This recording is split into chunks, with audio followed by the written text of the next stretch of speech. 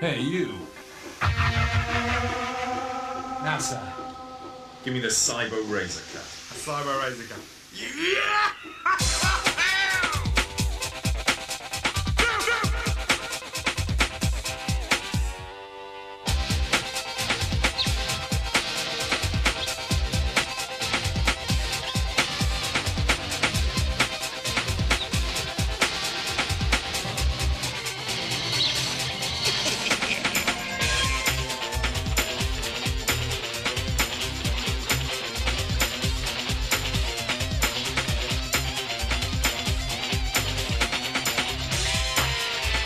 There are over 100 Mega Drive games. They get faster, they get harder. What are you going to do to keep up? Who's next? To be this good takes Sega. Hello, everybody, and welcome to the Cane and Rinse podcast. This is the first ever one platform singular console special. Welcome to the next level. This is our Mega Drive show, and our Genesis special, if you prefer. You can listen to Cane and Rinse via all popular podcasting platforms. caneandrinse.com is the place to go for the schedule to the regular show. If you subscribe on our Patreon, patreon.com/caneandrinse, you get every regular podcast a week early, and these format specials a full 3 months earlier than non-subscribers, and all you need to do is pledge $1 a month, or 75 English pence, and that joy can be yours. We also have another podcast, Sound of Play, which is all about video games music. Please subscribe, review, and rate wherever you get your podcasts from. Follow us on the social media places that you would expect to find us. Now, joining me, Leon Cox, in this first format special, are returning guest and Sega Mega Drive fan, I guess, Dan Clark. Yeah, it's a subject close to my heart, so thanks so much for the invite. That's all right. I think you've joined us on all our Mega Drive game shows up to this point pretty much, so it had to be done. And also, very excitingly, we have none other than Digital Foundry Retro's John Linneman. Welcome. Hey, thanks for having me, guys. I'm always happy to talk Sega. Beautiful. Yes, giving real credence and legitimacy to this little project of ours. If you aren't familiar, we'll do another plug at the end, but just go onto YouTube, Digital Foundry Retro, and you can find John's amazing videos all about not only Sega stuff, but all kinds of games from the history of the medium, and he picks them apart in fine detail. I don't know how he does it. With some magical, mysterious tools that I do not understand. Perhaps we'll have you on for an interview sometime, John, and you can actually teach us or tell us at least, explain some of the, if you don't get thrown out of the magic circle or whatever it is for giving away your secrets. So, on to the Mega Drive or Genesis. So this is the first of a new format show for us. Obviously, you can't talk about a platform without talking about the games, but bear in mind, listeners, we have covered some of the Mega Drive classics throughout the history of the Cane and Rinse podcast, so do go back and check those out. I won't keep mentioning them all the way through. Just search for a game. If we've covered it, you'll find it on caneandrinse.com. But obviously, we will talk somewhat about games, but we go way more in depth on our regular show. This is about the console, which was released in Japan on the 29th of October 1988 for 21,000 yen.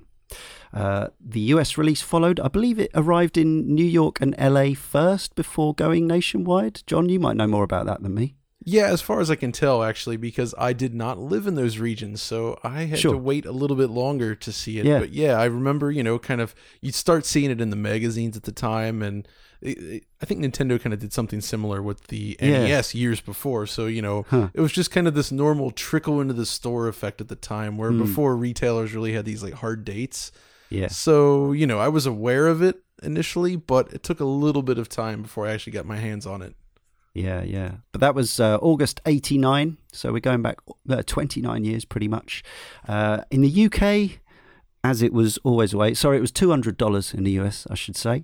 In the UK, it was 14th of September 1990, another year on, so it was almost a 2-year-old machine by the time we got the PAL version, and it was released at a fairly expensive $189.99. I'd say that was quite a lot of money in 1990, but it was cheaper than an Amiga, for example, which was twice the price basically at that point. It was probably the major competition at that stage. the Genesis went on to become Sega's most successful console, selling over 40 million units worldwide, according to Sega. Half of those in the USA, 8 million in Europe, 3.5 odd in Japan, where it was less popular, funnily enough, and 3 million in Brazil, where, of course, Sega have this kind of odd relation. Well, I don't know if it's odd relationship, but as I understand it, like the Master System was still getting games released for it in Brazil well into the mid or late 90s, and the Mega Drive was still popular going into the 2000s. Yeah, there's a weird history with Sega in Brazil, but yeah. Tectoy is the company who licenses all that stuff, and with the tech not being, or traditionally not being quite so contemporary in Brazil, it was it was hugely popular. Let's go back to the time. The late 80s. So, John, you said you got your first Mega Drive fairly close to launch. Is that right? Oh, no. It was at least like 92 or 93 for me. Oh, okay. Yeah, I was aware of it. You're a pretty young man, aren't you? Not that young, actually. But it's more like my first experience with it was at a friend's house who was known for getting just about every system early or right on time. So he had it fairly early in the life, even before Sonic the Hedgehog had shipped. So, we were playing a lot of early stuff such as the Pack-In, which was Altered Beast. Oh, yeah. Among others. I was excited for things like Michael Jackson's Moonwalker. Of course. Which was kind of a classic at the time. It was an interesting machine, I think. I wasn't completely convinced out of the gate, but I was really? I was really into a lot of the late NES style action games, Mega Man style, Castlevania, and the early days of the Genesis didn't really have a lot of that going on. Right? So there was some interesting arcade conversions, which were fun, and some cool action games, and it looked neat, but for me, it was that moment of when you see Sonic the Hedgehog, and then, more and more platformers and adventure games like that started to show up on the system. That's when I was really convinced. So it took a little bit of time to really pull me in. So we see when you do your pieces to camera for Digital Foundry Retro, is that your personal collection that we see behind you? That's a fraction of it, yes. A tiny fraction. There seems to be quite a lot of, there's a lot of everything in it, but there seems to now be quite a lot. Are you the kind of collector who wants to get one of everything that was ever released, or do you carefully curate your collection around things that you actually love and admire, or how does that go for you? On the software side, I usually try to stick with a reasonable selection of games that I feel that I actually genuinely enjoy playing. So I do have a fairly large library for these systems, but when it comes to hardware, I do like to get as much hardware as possible, which means as many variants that exist and are reasonably affordable. For instance, I do not have, which we'll talk about later, the Sega CDX. I missed out on that, and the prices, but still. So yes, I do have multiple Model 1 Sega Genesis consoles and various others that we will touch on soon. The perfect guest indeed. Dan, what are your earliest Mega Drive memories, and what was it about this system, do you think, that has made such a strong impression? The fact that you're still so, you love coming on here and celebrating all these Mega Drive games all these decades later. Well, I was a Sega kid at that point anyway. I had an Afterburner T-shirt that I got from subscribing to the Sega magazine. So I've forgotten that one. I was pretty well into Sega, and then the screenshots started appearing of the Sega 16-bit system from Japan. And it was just some fuzzy screenshots, really, of Altered Beast, Super Hang-On, and Alex Kidd. And I suppose they didn't look that great looking back, but yeah, Altered Beast looked like it was... it looked like my mind thought the arcade game looked, Yeah. Well, to be fair, on Altered Beast, though, there is actually some improvement over the arcade. The arcade version doesn't have parallax scrolling. Yeah. So, hey. So yeah, I'd seen all these screenshots, and then the Japanese release came along. And thinking back to, I guess the lead time of magazines then would be quite a while. And then for a console to even be imported over, from looking at the dates, we didn't really get it talked about in our magazines until a good few months after the Japanese launch. Yeah, absolutely right. Possibly even up to 6 months before they started actually reviewing the games, rather than it just be some screenshots of this is what is out in Japan with some more detail and what have you. Totally, yeah. And then it kind of kept building up throughout that year. And again, we knew the American version was coming out, but there'd already been talk. Do you remember Sega used to put these adverts in the magazine saying, don't buy an import one because your cartridges won't work? I don't actually. Okay, they used to put it in the same... I've tried finding the advert that my Mega Drive came from, where you used to get the Telegames and Chicana adverts and and that kind of thing, Raven Games. And they used to, in the reviews, in the early import reviews, they always used to just have a little box out on the review saying, thanks to this importer for lending us this import cartridge. Yeah, I mean, it was a real small-scale thing. It was it really was, kind of hobbyists importing a few bits and bobs, really, I suppose, just to support their own collecting and their own hobbies and passions. And it was a minefield with TV standards and black and white images through SCART leads and all that kind of stuff as well. For sure. And so I think it was... I've tried working out the dates. In my mind, I thought it was the first Christmas that it came out, but then looking at the magazines, we didn't even know about the system in this country until after that. So it would have been after the American launch. So I don't know why I chose... I think I must have had the opportunity for an American one, unless the adverts for those, again, were a few months down the line. So that Christmas, the only one available was the Japanese system. But it came with Super Hang, those 3 games that I've mentioned, Super Hang On, Alex Kidd and Altered Beast. And then an arcade stick.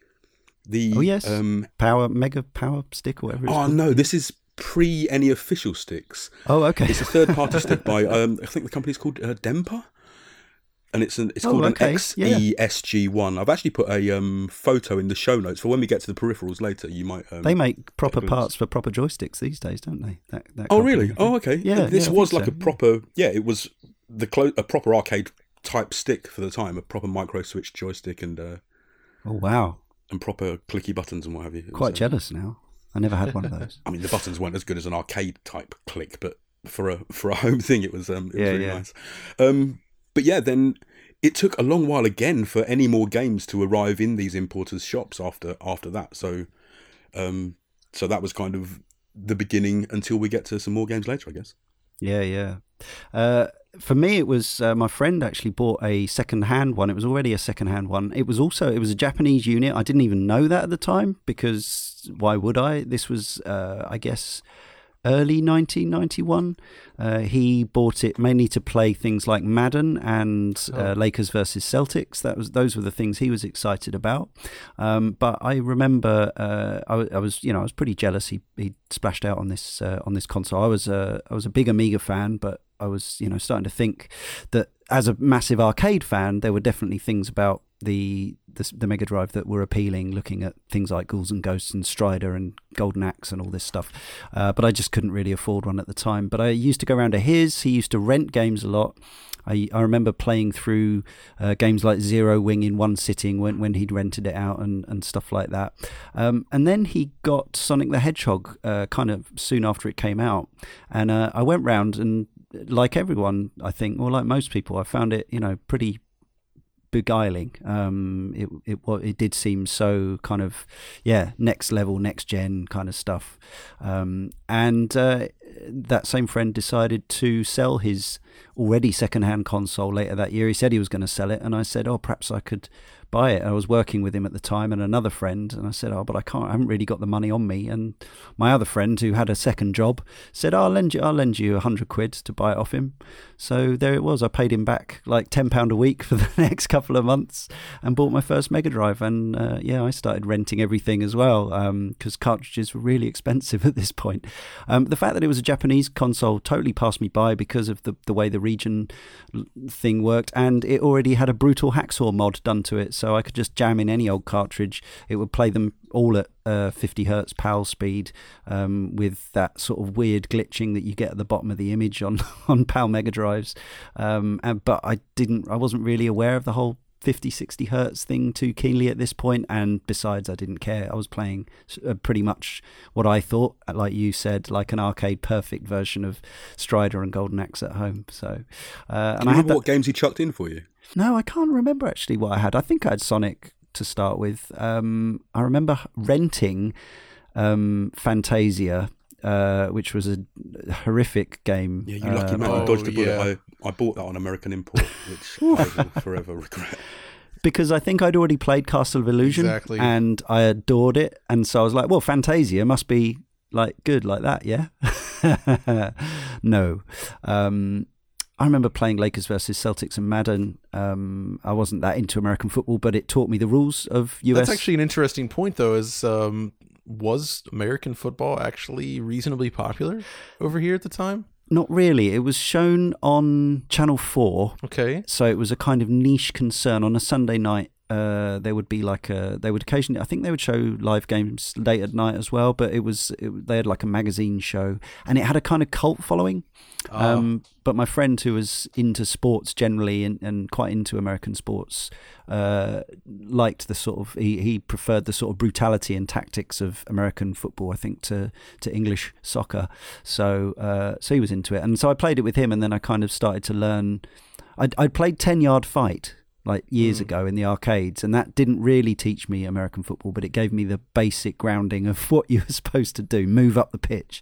And I think I took it from there. And I do remember that one of my first full price £50 or $49.99 purchases in 1990 would have been late 91, I guess, was Madden 92. Incredible. And I really I got value for money out of that extremely expensive purchase. If you can think how much people balk at paying £50 for a game in 2018, imagine how much money £50 was in 1991. Yeah, but imagine how much you'd have to pay for one of those players. So yeah. Well, that's the thing about that's interesting about the early days of the Genesis / Mega Drive is in North America. Sports and celebrities were a huge part of Sega's marketing plan, right? Yeah. So like everything was aimed at pushing, we got the best sports games. We've got, Michael Jackson. We've got, all these things. Like that was what Sega was trying to push. And, obviously that kind of changed going forward with the new management. But, so... Yeah, there was a kind of dude bro... Yeah, pre Xbox dude bro kind of exactly vibe about it, wasn't there? I think exactly whatever that was back then. Yeah. As always, we'll also be hearing from the Cane Rinse community forum posts throughout the show, memories of the Mega Drive, starting with Nupraptor from the forum. I had been into video games for a few years already, trying to get as far through Gauntlet and R-Type as I could on the Spectrum with my big cousin, and I trying to make my collection of 10p's last until the end of Double Dragon in the arcade. But the Mega Drive was where I really started falling in love with the medium. There have been so many advances in hardware since then, it's easy to forget how exciting and how advanced it seemed at the time. Each new generation of hardware brings improvements in processing power and quality of graphics, but it feels like the improvements over recent generations have been relatively incremental. Surely there has never been a leap so huge as the leap from 8 to 16-bit. The difference at the time seemed stunning. The best we had until that point was rolling around pixels as Treasure Island Dizzy and being pitifully impressed by a very blocky approximation of the eponymous Robocop. Suddenly, you had the ability to play a virtually arcade-perfect replication of Golden Axe in your bedroom. It was like a fantasy made reality. If you were there at the time, of course, then you were also a veteran of the console wars. Rivalry existed in the 8-bit era, but the 16-bit era was where things really kicked off. This was stoked to a large part by the companies themselves. Sega pitched themselves as an edgier alternative to the more family-friendly SNES. I still remember feeling pathetically superior in the playground when they came out with the super-duper pooper-scooper slur. Mega Drive games were cooler. Our brightly coloured cartoon mascot was more mature and edgy than their brightly coloured cartoon mascot. But they still had Probotector and Street Fighter II, with superior sound and sampled speech. Best not to dwell on it, really. Still, there was a never-ending tide of Mega Drive hits to play and replay again and again, finally making it back through to the final boss of Ghouls and Ghosts, getting all the Chaos Emeralds and transforming into Supersonic in Sonic 2, fleeing on rocket boots from manic dentists and hamsters in balls in the surreal two-player antics of Toe Jam and Earl, getting to fight Spider-Man and a sort of Bat Devil Man in Revenge of Shinobi, our own belated version of Street Fighter 2, and now you could play as the bosses, and it was all presented in that bold, colourful arcade fashion.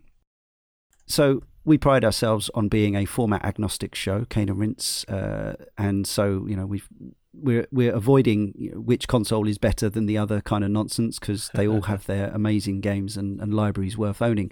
But I'm interested in the actual culture of the format wars, because we went from Spectrum versus Commodore 64 in the main, to Amiga versus ST, and then we had this, Sega Nintendo thing. But in America, I guess you'd already seen Nintendo absolutely destroy Sega in the previous generation.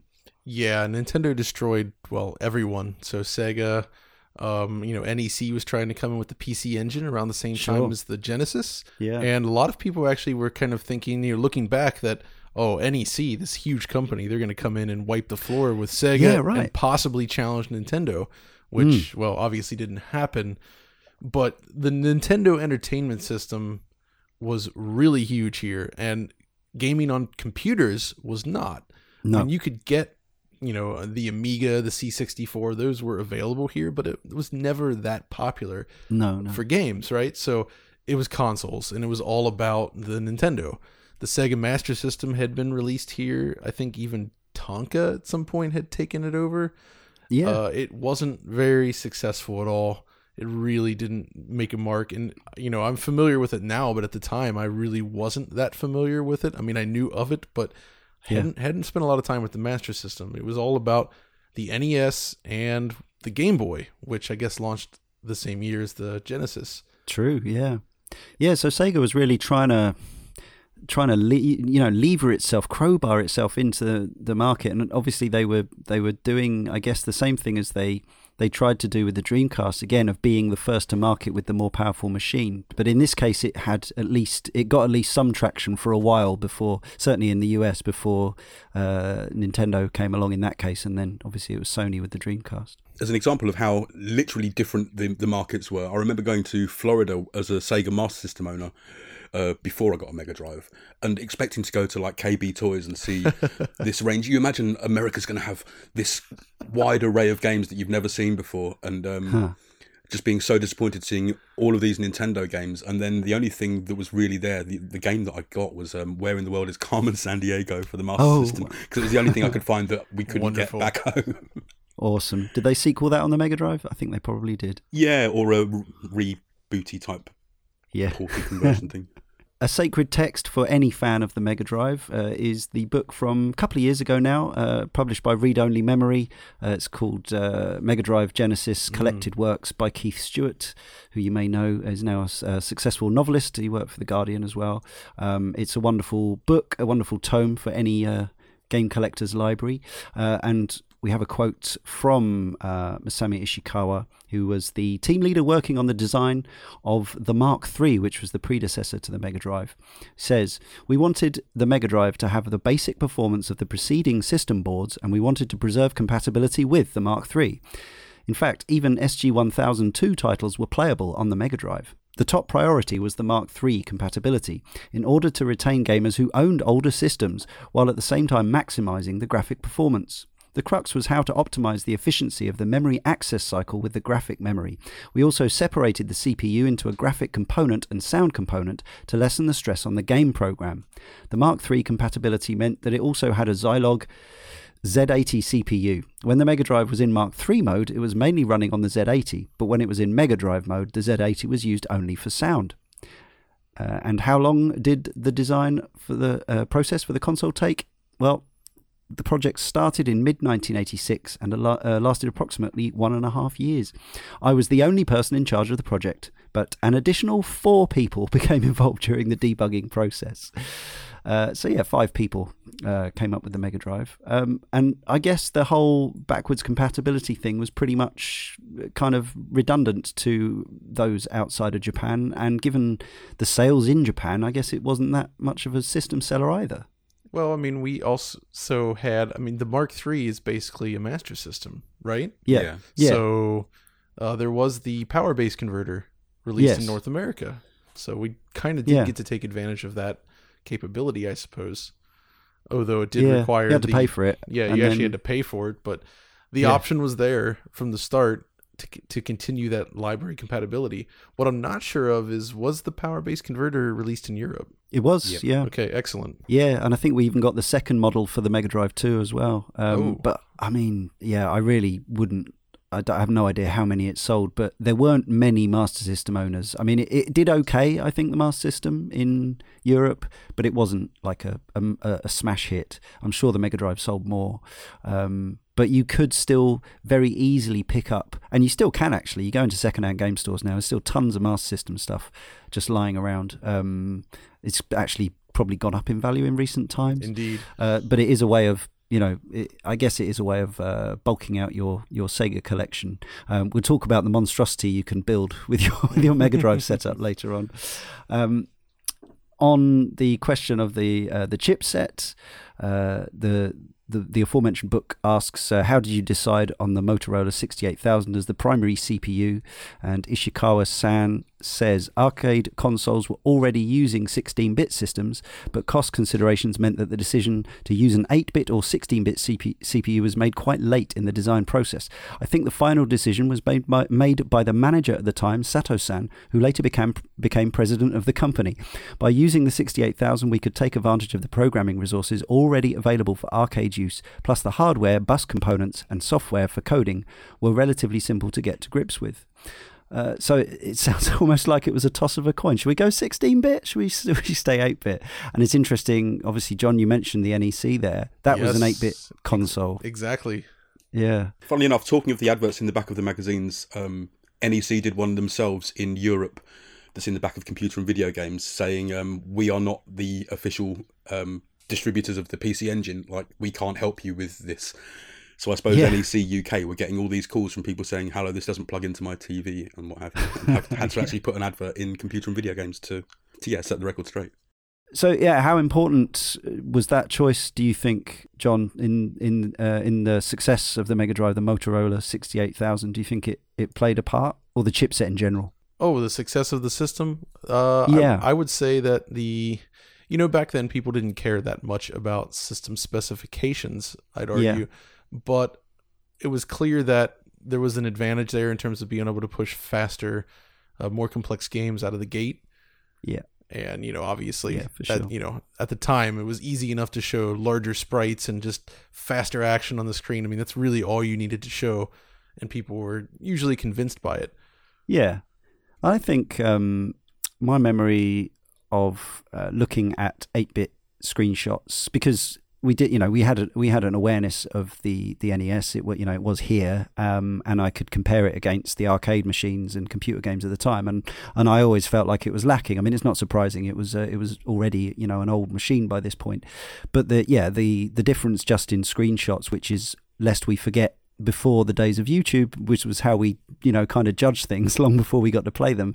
Mega Drive games tended to have bigger, more colourful looking sprites, and the magazine writers would talk about multiple layers of parallax scrolling and all these effects and things, and it was pretty easy. It was pretty plain to see. But I suppose the one where it doesn't quite translate in from screenshots is the PC Engine. Obviously, did have similar graphics capabilities, at least statically, to the Mega Drive, so it was kind of harder to tell what the more powerful machine was at that point.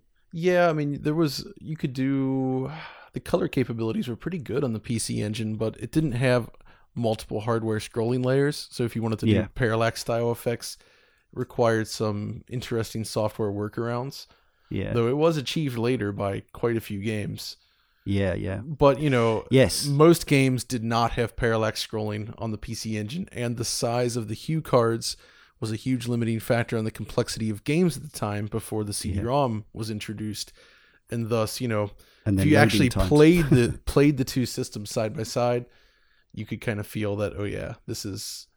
the Mega Drive / Genesis was faster. But there is one interesting thing that, looking back, I think is worth mentioning that we wouldn't have understood at the time, but the NES relied on mapper chips, as I'm sure you're familiar with. That was the key to achieving basically visuals and complexity beyond Super Mario Brothers. By being able to swap between these different memory banks, you could introduce more complex games and do extra things with sound. So on the Sega Genesis, very few games relied on any sort of additional processing chips at all. I mean, you had Virtua Racing, and probably a couple others here and there that I'm forgetting, but it was an uncommon thing. Whereas even when Nintendo jumped to the Super NES, while they were less common, there were still plenty of games that had to rely on additional chips to overcome the limitations of the system. And I think that's kind of shows how smartly designed the hardware was, in that you could do so much with the stock system. Yeah, we'll obviously, when we go into the games, we'll talk about how the versatile uses to which developers put it to. Now, obviously, we are in the era of 4K and beyond, if you like. But this console was capable of displaying at progressive scan 320 by 224 pixels on the NTSC units, or 320 by 240 on PAL. But of course, the majority of software, there were a few optimized games actually, but the majority of software did not use the extra lines, and the image became bordered and crushed in the traditional fashion. There was also you could also go interlaced for a broader, a taller image, or a more detailed image height. John, help me out here. Yeah, so yes, beyond that, actually, 320 by 224 was extremely common in the system, but there was also a 256 by 224 mode that could be used, and some games did use this. And interestingly, that's what the NES, Super NES, and PC Engine all rely on. That's pretty much the only resolution you see on those systems. With again, there's some high-res exceptions, especially in the Super NES, but in general, that's what you're looking at. So the Mega Drive was higher resolution. So when they have the high resolution graphics on there, they weren't lying. High definition graphics, yeah. But at the same time, there is a little, they often drew into the overscan region. So it wasn't drawing pixels out to the full resolution necessarily. And they kind of used that for some palette tricks and whatnot. So I guess back in the day on an older CRT in North America, you wouldn't even see this, but having played some Mega Drive on a PAL television, I realize now, like, you get these massive colored borders around most games, which it kind of blows my mind actually looking back at it. It's not so much an issue with Super NES where it would just draw black. Yeah. But on the Mega Drive, you play Sonic and it's just this giant blue barrier around the whole game. It's quite something. I used to, and there's this glitching effect at the bottom often as well, and I you can even see it when M2 re-released the compilations of Golden Axe and Streets of Rage and stuff for the 360. They included the PAL ROM option. They included all 3 ROM options, unlike the recent compilation that's been released, which only has the US ROMs, I think, in almost every case. You can actually see the sort of there's like just a little what looks like a selection of corrupted multicolored pixels at the bottom. But it's actually like a palette thing, so it's being used by the games. Sure, and that was just normal. Dan, do you remember that? Do you remember thinking, is my Mega Drive broken? I was never sure, but it was always there. Well, I was playing mostly imported games anyway, so it's difficult to tell. Like, I know my Mega Drive was converted, but it would have played American and Japanese games at 60 hertz, right?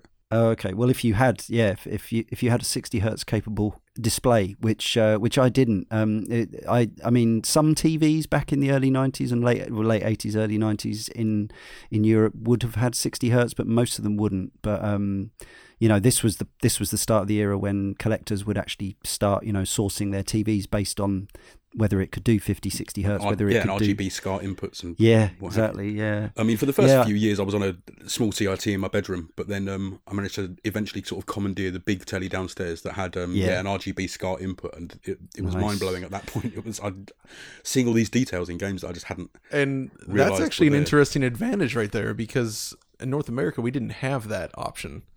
Composite only. Yeah, back in the day, it was either the RF connection or composite video. Yeah. So I was not familiar at all. Yeah. PAL Mega Drives as well, I think. Yeah. I had an RGB SCART lead, and it's interesting now because obviously this is kind of coming up again, and it's something we talk about. Michiel and I often talk about, like, what's the optimal way to play games like this. Actually, the graphics, the art was designed in a way to be viewed through crummy signals, composite or RF signals, and maybe when they look that indistinct, there's an argument that some say that they actually look more like they should do. But I had this RGB SCART lead that was absolutely, super pin sharp, bright pixels, every pixel, you could pick it out. And ever since then, like whenever a game offers a series of filters, my default is nearly always the one that is just the pure, the most like, so when Hamster releases these games, I just go to the far left option, which is the no filter whatsoever. And to me, that's great. I love being able to see every pixel, but equally, I know some people want the scan lines, or they want some kind of anti-aliasing or blurring. Like the dithering and the shadows and things like that are often part of that sort of trickery of the CRT smudging or something. Totally, yeah. Yeah, and it kind of varies per game, I think. Like Sonic the Hedgehog looks great, but you play something like Pitfall the Mayan Adventure with all the shadow detail and like sort of the shading. It doesn't look as nice. And so what I've kind of found over time looking at all these games is that Japanese games tend to hold up better in RGB because they would rely on color patterns and gradients that were less harsh, where European and American games tended to rely on dithering. So the artwork has a lot of like pixelated dither patterns going on, so which can look kind of ugly, I think, in RGB. Yeah, you get all that weird kind of fuzzy crawl, is it that you guys call it? You know, on RGB it's a dither pattern. In composite video, it's severe, nasty dot crawl. I mean, even back then, I remember the image quality wasn't pretty. When Masami Ishikawa was asked what were the major strengths of the hardware in terms of graphics, he said, "I think its strength was in having multiple displays. We were able to have two scrolling windows with both vertical and horizontal line scrolling, and the sprite size could be changed to fill the whole display. It could also display the background screen behind the scrolling window and could change the color of each line. The number of available colors was limited compared to the comparable arcade systems, but it could create shadows that matched each character's shape and was also capable of semi-transparency. The biggest hurdle was the size of the chip. We wanted to include enlarging and minimizing capabilities as well as sprite spinning functionality, but the circuit design was becoming too large to fit on one chip, which would have lowered the production yield rate and hiked up costs. So we had to remove it from the spec. The number of available colors was also limited by the size of the circuit structure." So what he's alluding to there is effects that we might associate with Super Nintendo's Mode 7, I suppose. But Dan, you made an interesting observation that when the Mega CD came along, it brought some of these sprite scaling techniques, but then these games were ported to cartridge quite successfully. Yeah, I think it must just be cheating on the part of, in those two games, Wolf Team as the developers. Because it must be done in software, well, unless they just figured out a way to do it in software. But Treasure did some crazy stuff. Yeah, I mean, it can be done in software, but the fact that you had these games coming out on Sega CD or Mega CD, and the big selling point is that look at the sprite rotation, and then months later a cartridge game comes out looking almost identical. I can't see a difference if you look at it side by side. Who knows what was going on there, but interesting either which way. I would say that in that case, you know, pulling off sprite scaling, how they did it, it's a trick, but I can't imagine that it would have been possible to match what the Mega CD could do with scaling and rotating a plane. You know, like it couldn't do scaling. Rotating of a sprite, it could exactly. So you know, scaling is probably a different thing. You could do more with the Sega CD's chip than the Super NES. So Super NES was pretty limited with Mode 7. But yeah, you're right. Some developers found ways to achieve really cool sprite scaling effects. Like obviously Treasure and Wolf Team did a lot of that. I don't know about you guys. Do you have any? I have some really strong memories of seeing certain effects in operation on Mega Drive for the first time. The fire on the second level, is it, of Thunder Force 3, which is it's quite a simple notion, and it's the sort of thing I'd seen in the arcades before, where it's sort of playing around with the lines and moving the x-axis from left to right in sequence, so you're creating a sort of swaying effect, but also just stuff like the what felt like infinite layers of, it's not actually, it's only a few, but huge amounts of layers of parallax scrolling in with so many colors seemingly on things like Castle of Illusion, and also the floor effect on when they did port Street Fighter 2 in the Special Champion Edition. I was very impressed how they've managed to actually get the floor effect in there, which I think uses a similar technique to that Thunder Force backdrop. Yeah, that's actually a very common thing on the Mega Drive, and thanks to its CPU, is line scrolling, where you can change individual scan lines, one line at a time.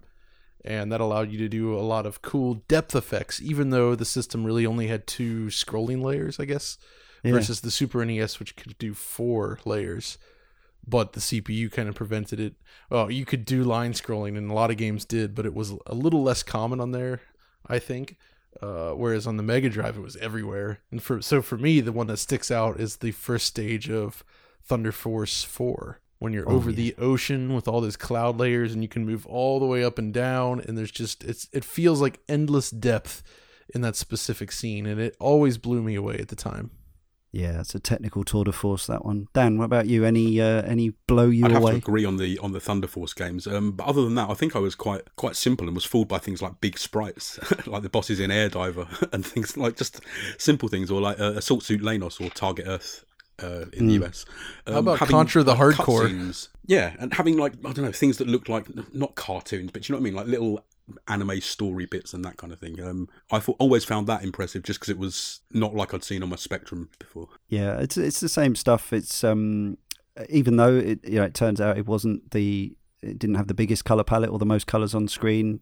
It was still, like, I was used to Amiga games which generally had 32 colors, except in certain specific modes and circumstances. So the combination of large sprites like Strider Hiryu, or even the characters in Streets of Rage 2, with the amount of colours that they could have making up these sprites, did make it feel very, very high tech at the time. And I still, I'm obviously, us three here, we're all big retro gamers, but I still think that some of the very best Mega Drive games still look absolutely beautiful. Like, it's not that they're any technically pushing back boundaries anymore, but just on a pure aesthetic level, there's some really, particularly from Sega's own many studios, the many departments that they had working on different games there. Some of those graphics I still think are just simply delightful. Castle of Illusion in particular, in fact that whole trilogy, and Streets of Rage 2 obviously is another example. Shinobi 3 in particular. Oh yeah, that's one that does get re-released, unlike the second game, which often doesn't, because of the whole weird there were like how many different versions of that game with different copyright issues infringed. They just kind of went mad with including things that they really shouldn't have been including.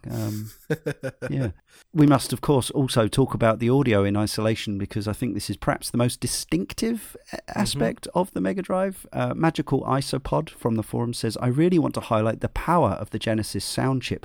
While many a developer had no clue how to use the Yamaha YM2612, some of the absolute best video game soundtracks have come from the Genesis, and I largely credit this to world-crushing bass this thing could produce.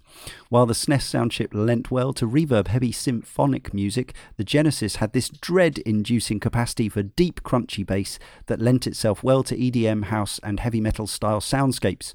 Where a punch might make a thwack sound on the Super Nintendo, it made a heavy thunk sound on the Genesis. An explosion on the SNES might annoy your mum, but an explosion on the Genesis would shake your house.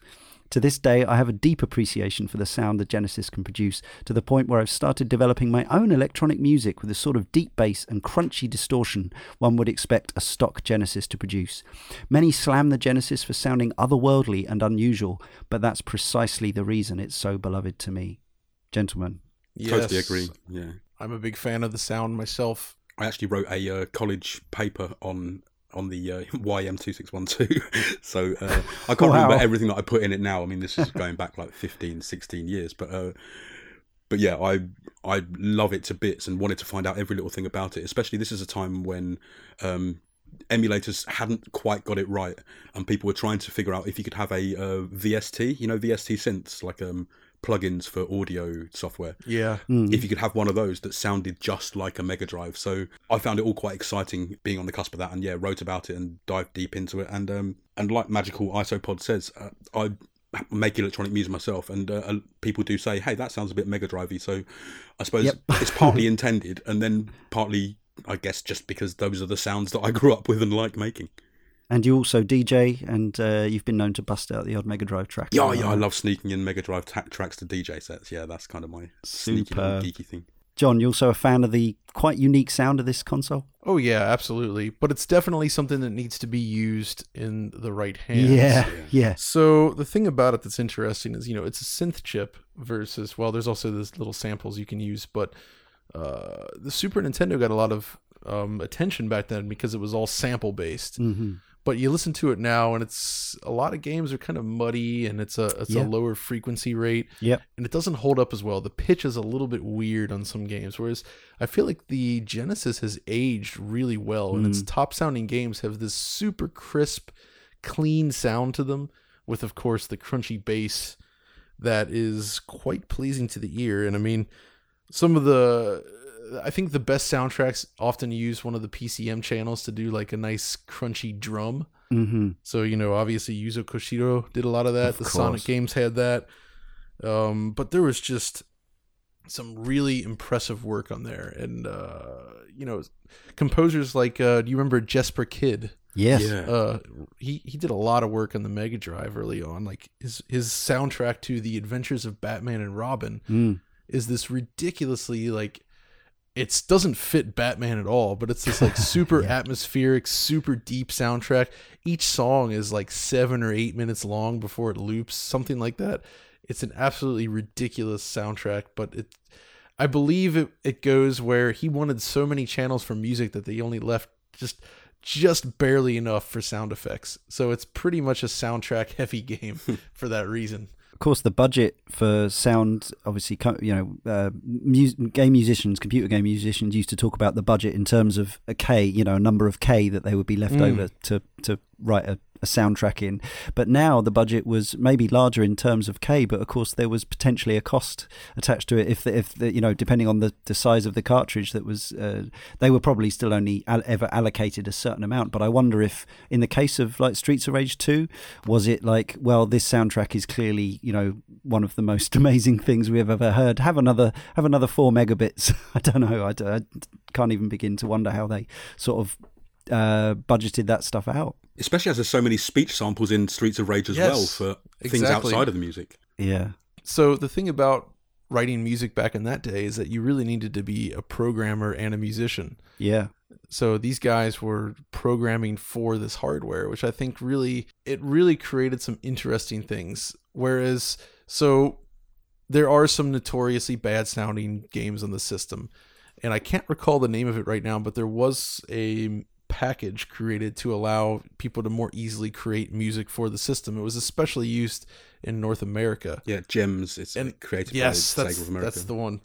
And that can be used to good effect, I believe. But it's also, especially you think about some of the games that EA produced, they have this like really nasty metallic sound that's just kind of unpleasant, and they're not using PCM drums or anything like that, and it's just it's very harsh. And that's the kind of stuff I think people think of when they first think of the Mega Drive. But in reality, there is, it's a place where a lot of great composers really started to take off. Like the Michiru Yamane, the composer of Castlevania Symphony of the Night, right?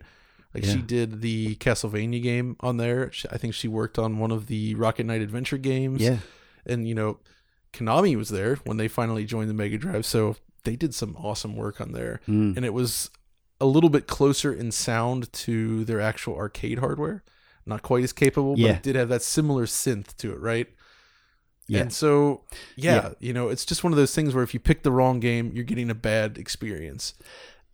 It's actually really interesting. That's brought back another memory of talking about the friend who bought the import Mega Drive, the one I eventually bought off him. When he first bought it, we were at work, and there was no TV at work. There was nothing to plug it into. But he was so excited about his new purchase because it had it has the headphone jack on the front, basically, which is also what you plugged the audio lead of the sound.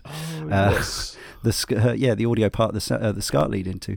But he plugged it through with with just like a regular coaxial cable or whatever it was to the sound system of the burger bar in which we were working. So we were listening to the intro music to Madden, and I was like, hang on, Rob Hubbard, the genius Rob Hubbard, who wrote like so many of these astonishing Commodore 64 pieces, has gone to work for EA in America, and this is the best he can do.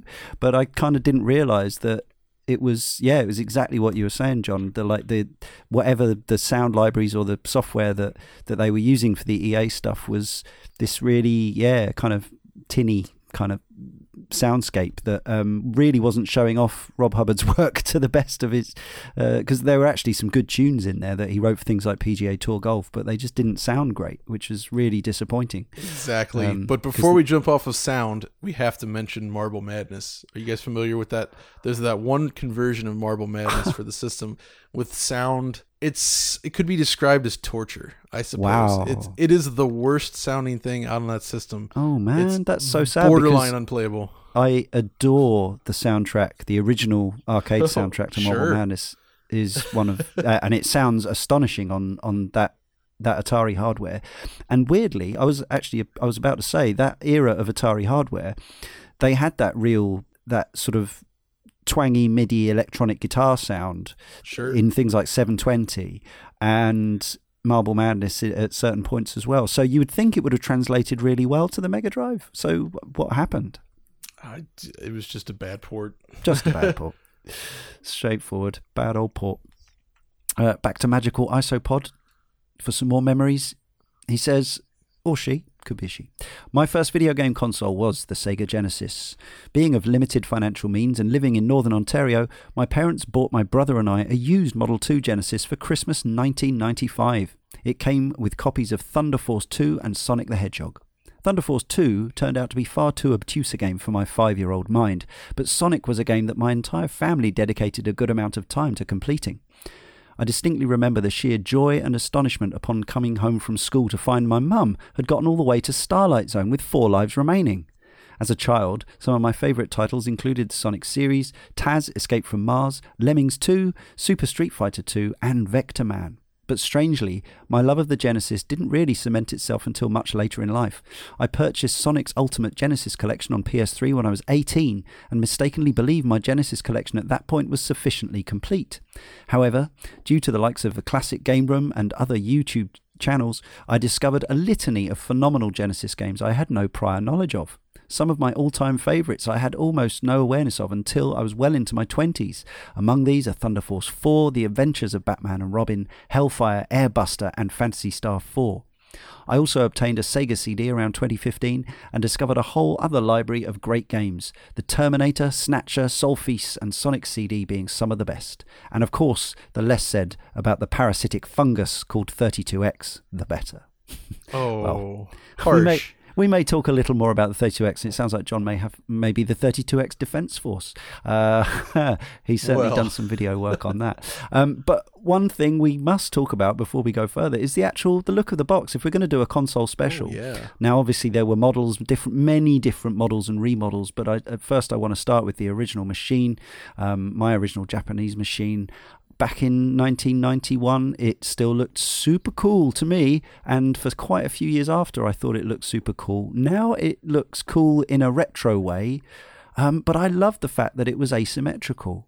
It was different. It felt somehow sci-fi. It said 16-bit on it in big capitals on that Japanese model, and as we said, high-definition graphics, proving that high definition remains a relative term. But yeah, I loved the look of the console, and I hated the remodels that they did. How about you guys? John? Yeah, for me, I do prefer the look of the original Model 1, and of course the sound as well, which something we might touch on later. But yes, the look of the unit, the original unit, it's gorgeous. It's hard to pick between the different regions though, because it is the same basic model, but there's the color schemes and some of the lettering is slightly different between them. So, I guess my nostalgia gets the best of me, and I really like the North American unit. But, they're all great-looking systems. And that volume, the slider, just an awesome little addition. Yeah. I loved it. But then, Model 2, it's a decent-looking unit, but I feel it lacks a lot of the personality of the original. And if you actually... Exactly, yeah. But if you actually... feel the thing and you're cleaning these up, you realize the plastic quality took a huge nosedive. The original Mega Drive is a gorgeous machine, and if you polish it up nicely, they can look basically brand new with the right finish on it, and it just feels really sturdy. It's a beautiful box. Whereas the later units, they're just cheap. Like, they're not awful, but they're they feel cheap. It's what happens with almost every console cycle, exactly. I guess, to an extent. But see, I did like my original one, and it has the Japanese one has the sort of is it like maroonish, maybe Yes, dark pink exactly. flash, and that made it a little bit extra cool. But the whole thing did feel sturdy, but it did also have a uniquely plasticky feel. But I don't mean that in a negative way. It felt, again, back in, I know, plastic was already commonplace, but it felt kind of, techie. Like it was cool. The fact that something so cool. Plastic. It was a smooth, glossy plastic. That's right. Yeah. Yeah. Was it intended to look like a CD-ROM, by the way? Because it's just on the cusp of when we were hearing about CD-ROMs being a thing. And I do wonder that. Yeah, it just looks so much like it should take CDs. Yeah, I did wonder if it was like a precursor of the sort of the flip top of the PlayStation. Well, and I suppose the things that came, things like the 3DO and things that came before. Although a lot of those were disc loaders, weren't they? But yes, no, it was a cool machine. The cartridges, like I can still remember the exact. I haven't had my own unit for years, but I can remember the exact noise that dropping a Mega Drive cart onto the Mega Drive sounds like. Plastic on plastic. They're both slightly hollow, but yeah, not cheap for all that. Alex79 UK has a tale to tell of his first Mega Drive. He says, the Sega Mega Drive was the first console I ever bought with my own money. My brother and I had survived on our Master System well into the 16-bit era, and I remember people at school making fun of us because we still only had a Master System. Kids are cruel, aren't they? So with my 14th birthday coming up, I decided to ask everyone for money so that we could finally catch up and play all these incredible looking games everyone else was talking about. I'd been eyeing up a Mega Drive package with Streets of Rage during the run-up to my birthday. It was in Woolies for £120 and it had my name all over it. On my birthday, I excitedly counted up my money. I had exactly £120. This was going to be the best day ever. My mum didn't want me taking all that money to school, so she said she'd meet me up in town after I'd finished and come to the shop with me. Not very cool, but I didn't care. It was Mega Drive Day. I spent all day telling my friends I was finally getting a Mega Drive and was almost bursting with excitement all day long. 3:30 eventually came and I got the bus into town and met up with my mum. We headed straight to Woolworths and it was gone. It wasn't there. My Mega Drive had gone. I could have cried. Genuinely, I was gutted. I didn't know what to do. We asked someone in the shop and they went out to look at the back, but they didn't have any more stock. There wasn't anywhere else to go. There was a W.H. Smith's in town at the time, but I'd scoped that place out already before my birthday. They sold Mega Drives, sure, but the bundles they had in stock were too expensive. I only had £120, and my parents weren't really in a position to be giving me a load more cash they'd already given me for my birthday. But we went to check anyway, just to confirm what I already knew. No good. Well, that's that then. No new console. Home for tea, then either telling my friends what happened or pretending I got one and lying about it. Neither option seemed particularly attractive. On the way home, my mum said she thought of one more place we could look. There was another Woolworths about 30 minutes away, a couple of towns away. I didn't get my hopes up, but we went anyway. I walked into the shop feeling miserable. I made my way over to the games section. They had a few different Mega Drive bundles, £160, £140, £99.90. £99.99? I mean, sure, it came with Wrestle War, but it was a Mega Drive and I could afford it. I grabbed the box, turned around with a moronic grin to my mum. There's one here, it's $99.99. Well, you better get it then, hadn't you, she said. I felt sick with excitement all the way home, and my brother and I spent the entire evening convincing ourselves that Wrestle War was actually probably one of the best games we'd ever played. I finally had a Mega Drive, and the rest is history. That story warms my heart. I love that. Wrestle War was one of those games that looked great in screenshots because, again, it had those big sprites, and then as soon as it moved, it all broke apart. Yeah, I never liked wrestling games, but I can imagine there was an appeal. There were some pretty huge wrestling type franchises around at the time, weren't there, on the consoles? We've sort of talked a little about the revisions already. We don't want to go through and discuss every minute tweak that Sega made, but suffice to say, it is a minefield for the collector. John, you may be more keenly aware of this than us. How many different Mega Drive units do you own? Do you know? I think I have about 5 or 6. Yeah.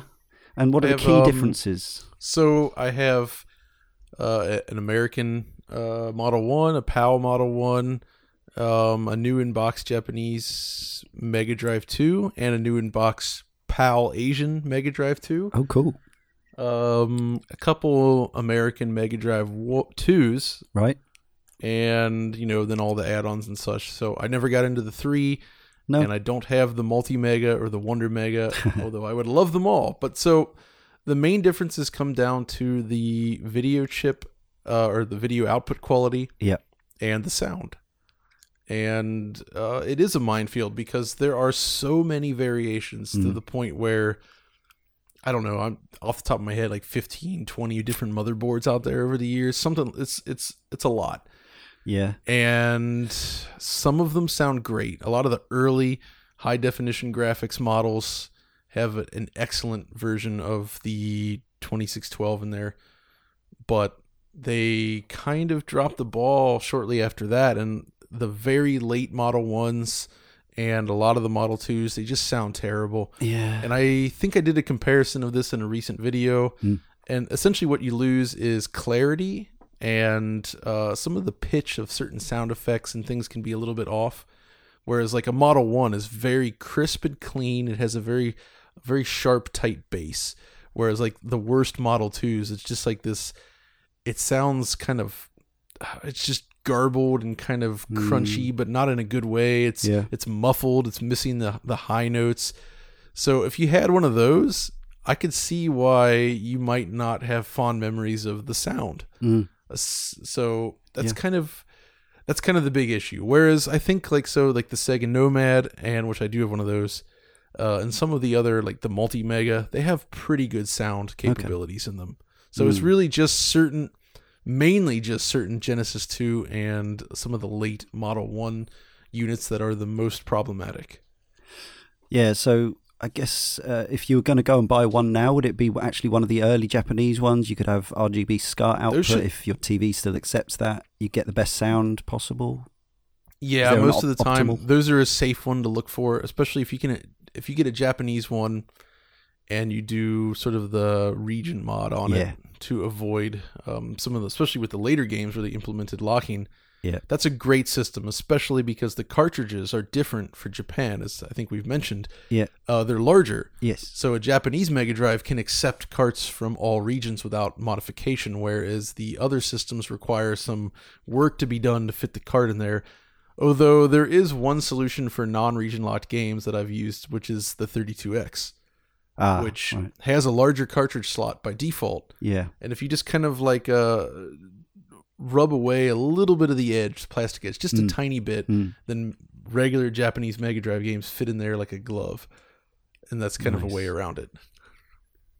So yeah, so as I mentioned, my initial one that was already imported and secondhand and modded, I didn't even notice really when I was playing it around my friends, but when I got it home, I noticed that the sides of the cartridge slot had been kind of hacked away, and in a pretty roughshod fashion. Interesting. But yeah, there was a little peg, wasn't there? I think maybe that was what had been removed. There was a little like ratchet inside. Like a little arm that went into the side of the cartridge. Yeah, like so lock. I think that had been taken out. I think that's why they'd been in there. I used a nail file for mine, holding the Mega Drive upside down with the cartridge slot open. Right.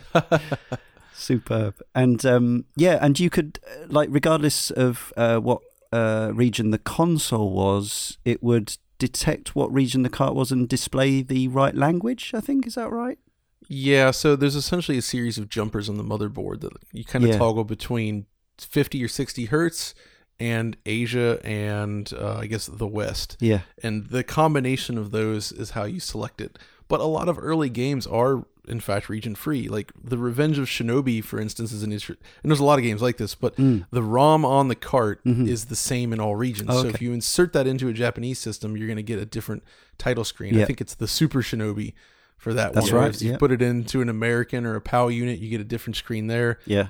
And it just works, which is kind of a cool thing. Very cool. But on the regional stuff, so all of these, the main Model 1s and Model 2s support RGB SCART out of the box, including North American units. So it's no problem at all to use that on a, either a scaler or like a PVM or any sort of TV that can accept RGB SCART. And there are some variations between the different models as well, especially some of the earlier models. In fact, there can be sort of jail bars, but which is essentially like repeating vertical line patterns that you can kind of catch, especially visible in RGB, which you can work around. Like off the top of my head, I think it's as simple as cutting the composite video line, the trace on the motherboard, something like that. Whereas you disable composite video, but if you're not using it anyway, it's not really a big deal. And the result then is you get a super clean RGB output. Yeah. So, it's the main thing though to keep an eye out. I found, especially with the modding stuff, I modded my POW unit, and because it uses the crystal oscillator for the PAL territory, if you switch it to 60 hertz, you get a micro stutter every like so many frames. So even though you can run it at 60 hertz, it's not quite the same as a real NTSC system without changing the crystal. So I kind of feel like a PAL system is not the best place to start from for modding. No, right. Unless you're willing to go all the way. Sure. Wow. Yeah, that's some superb detail. But yes, it does sound to me like if I was going to, and I do have a dream to have a kind of collection like yours again someday, John, but time and space and money haven't allowed it. But of course, I would love I guess I would want an early Japanese console with a 50-60 hertz switch, maybe an HDMI converter. Is that something you approve of? I'm not a fan of those myself, only because I feel like just using an external solution is the way to go. Yeah. Personally, I play everything on a PVM still, the Sony PVM CRT monitors. Yeah. I think it looks best there. Yeah. But I do use one of the G-SCART switches, which is just that fantastic SCART switcher. It's an automatic SCART switcher. It has two outputs on it, so I send one to the TV and then one either to my open source scan converter or the FrameMeister, which are it's an upscaler and a line doubler, the two units. But the idea is that those can output to your modern television, and they look great. And by doing it that way, you don't have to modify your system or do anything there. It's just a stock machine that you can plug into the setup, and it'll just work and look great. Beautiful. There's lots of guides out there, folks, if this is something that interests you. But yes, as John says, do be cautious. It is a minefield. And obviously, if you want to buy from an online provider, make sure it's one that's got a lot of nice Trustpilot reviews or whatever else. Make sure you're shopping from the right people. And this is just scratching the surface of all of this. Yes. You do want to do some research if you're going to jump into this before picking the model for you, if you care about video and sound quality. Yes, absolutely. Or you can just go down your local secondhand shop and buy whatever the one they've got in and just enjoy it and just play like you did back in the day and not care about that stuff. But exactly. But we do. One other item I wanted to mention at this point was the Neptune, which never was released, but this was going to be the unit which incorporated the extra power of the 32X. Sadly, didn't happen. So you are stuck with your monstrosity tower that we'll come on to later. I wanted to talk about the marketing. John and I were talking a little about the sort of the way the console was pitched earlier. Welcome to the next level was a slogan that arrived in a few years after the Mega Drive came out. Obviously, famously in America, and I think people are aware of this one, Genesis does what Nintendo don't. Was very American style advertising where it was a direct throwdown to their competitors. You don't really get that in Europe and, well, certainly not in the UK so much. It does happen. We had Do Me a Favour, Plug Me Into a Sega, which I think goes back as far as the Master System. To Be This Good Takes Ages. To Be This Good Takes Sega. That was everywhere. And we also had our, I'd see this one wouldn't have gone down in America, I don't think so well. We had a series of saucy adverts in Lads Mag and things, would you say, Dan? Is that the best way to describe it? Yeah, like sort of seaside postcardy kind of risque stuff in the back of Viz, if anyone knows Viz comics. Kind of sort of carry-on kind of humour almost, wasn't it? Well, I suppose a bit more edgy, ladsy than that. But yeah, it was very pitched for... If you were pitching an advert for Viz, they pitched them right in the right spot. So one that I remember is so it's a picture of it's a cartoon guy around his waist area. He's holding like an arcade stick outwards from his crotch. He's clearly moving his hand around in a frenzied fashion, holding the joystick. And the slogan is, the more you play with it, the harder it gets, which doesn't even really make that much sense in a gaming context. But, that didn't matter. It was, yeah. You should check out that campaign, John, because, I'm guessing you didn't have that in America. No, we didn't. I think that's the Dark Souls of 90s advertising slogan. Right. And we also had on TV a very, very famous, I say very, very famous. I think in gaming circles, this is kind of, almost iconic, to use that word. The Sega Cyber Razor Cut advert. You must remember this, Dan. Yeah, I've watched it a few times today just to sort of get him in the mood. Yeah, get into that mood. But yeah, it just fitted the whole Sega image at the time. Again, like you say, I think the that sort of marketing started with the tail end of the Master System, and then when the Mega Drive rolled around, they went full on for this slightly like weird, not weird in a wacky way, weird in a kind of edgy, in quote marks, kind of way. I've seen it too. It's great. Oh yeah, we did not have that ever, obviously, but seeing it in retrospect, it's pretty awesome. It was cool. I have to admit, it was cool in 1990. Yeah, America was all about. So once Kalinske came in and they got the new ad agency going, and they really ramped up this attitude where it was kind of like, it was just about like how they really poked fun at Nintendo. They kind of poked fun at just like a lot of culture around the 90s and everything. It's like, it was a very different thing. So like, there's the one where the kid is like being bullied at school, and then he gets a Genesis, and then all of a sudden he's like the most popular dude in the class, and he's like ordering the bullies around to get him cookies, and he like flips up the tray in their face, and it's just like, creating this feeling of being like powerful or tough, if you will, which was kind of the opposite of what Nintendo was going for at the time. Yeah. Until they got to their Play It Loud campaign, which, Yeah, direct response, I guess. And it would be remiss of us to talk about Mega Drive Genesis marketing without talking about blast processing, I guess. But is it fair to say that history has slightly revised what happened here? So blast processing, the term blast processing was a marketing term, but it was based on some kind of technical background to do with the graphics processor's DMA controller. However, because Nintendo or it further down the line, it was basically scuppered as being pure marketing BS. But originally there was some kind of credence to it. Is that fair? As far as I understand it, it was like, I think it was a matter of somebody looking through one of the development manuals and finding that function in there. Yeah. Not really understanding what it was used for. So it had nothing to do with what it actually did or what that feature was. They just liked the name. But, hey, we can use that to describe the speed of our system in a weird roundabout kind of way. It's not. I've always kind of thought it kind of works because, the 68,000 in there, it's a pretty good 16-bit CPU. Yeah. And the Super NES was kind of weak in that area. Although, we've kind of found out after the fact, a lot of it's just coding errors on the Super NES. Like, they've eliminated slowdown in so many games with people going back in later. But still, there was this idea that the Genesis was just faster at fast games. You have all these like super high-speed shooters with tons of sprites on the screen.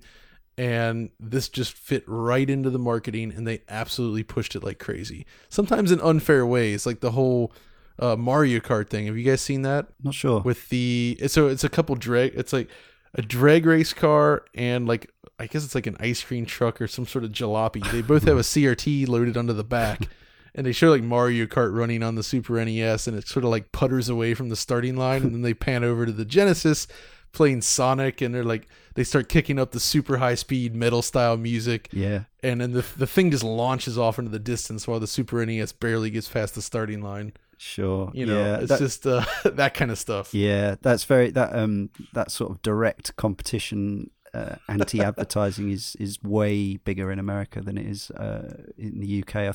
I don't know if there are actually laws and rules against it, but it was definitely not the done thing. You do see it now and again. I think there might have been a change in the laws towards the mid to late 90s where you could mention a competitor but not slander them. Yeah, not derogatively, and it had to be like a direct comparison of features or something like that.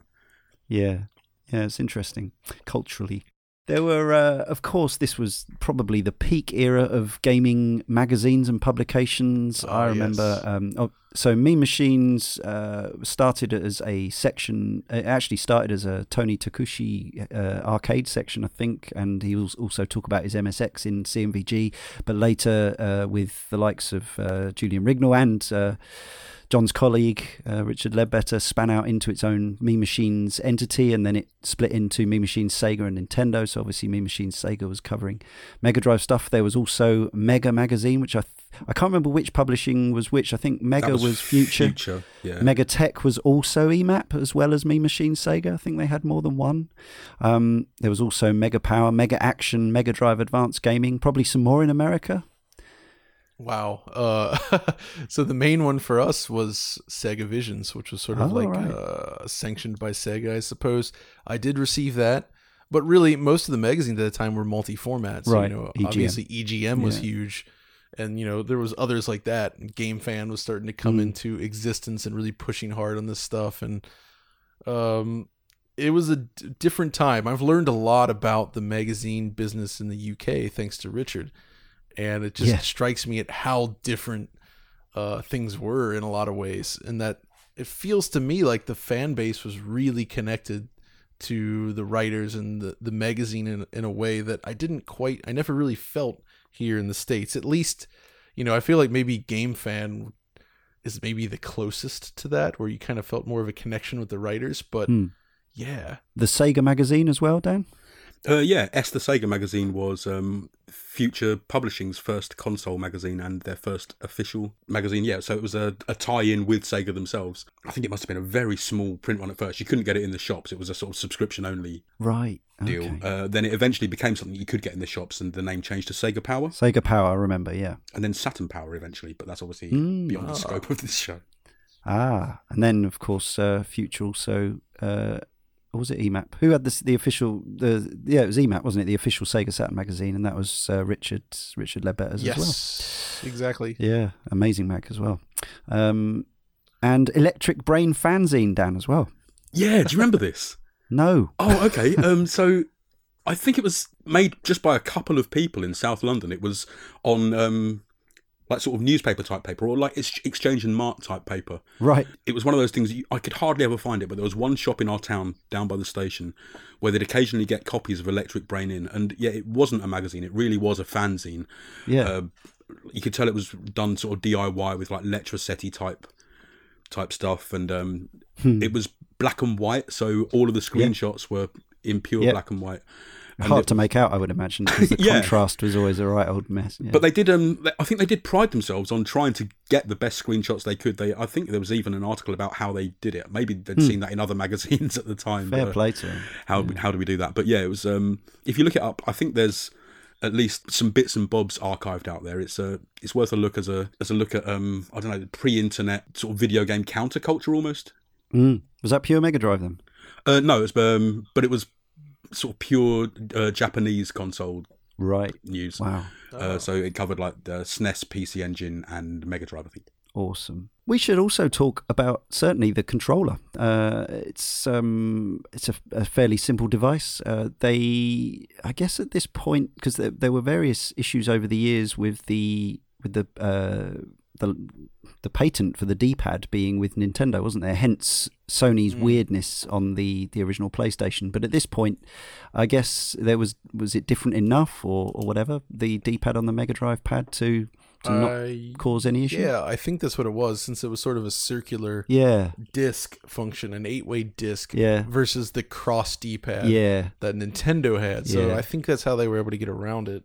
But in actuality, like in practical use, it was not much different, really. No, not really. Yeah, I remember this being just a pretty nice, comfy pad, very suited for many, many hours of playing the initial rush of games. I eventually upgraded to some third-party Competition Pro 6-button controllers when Street Fighter 2 came out.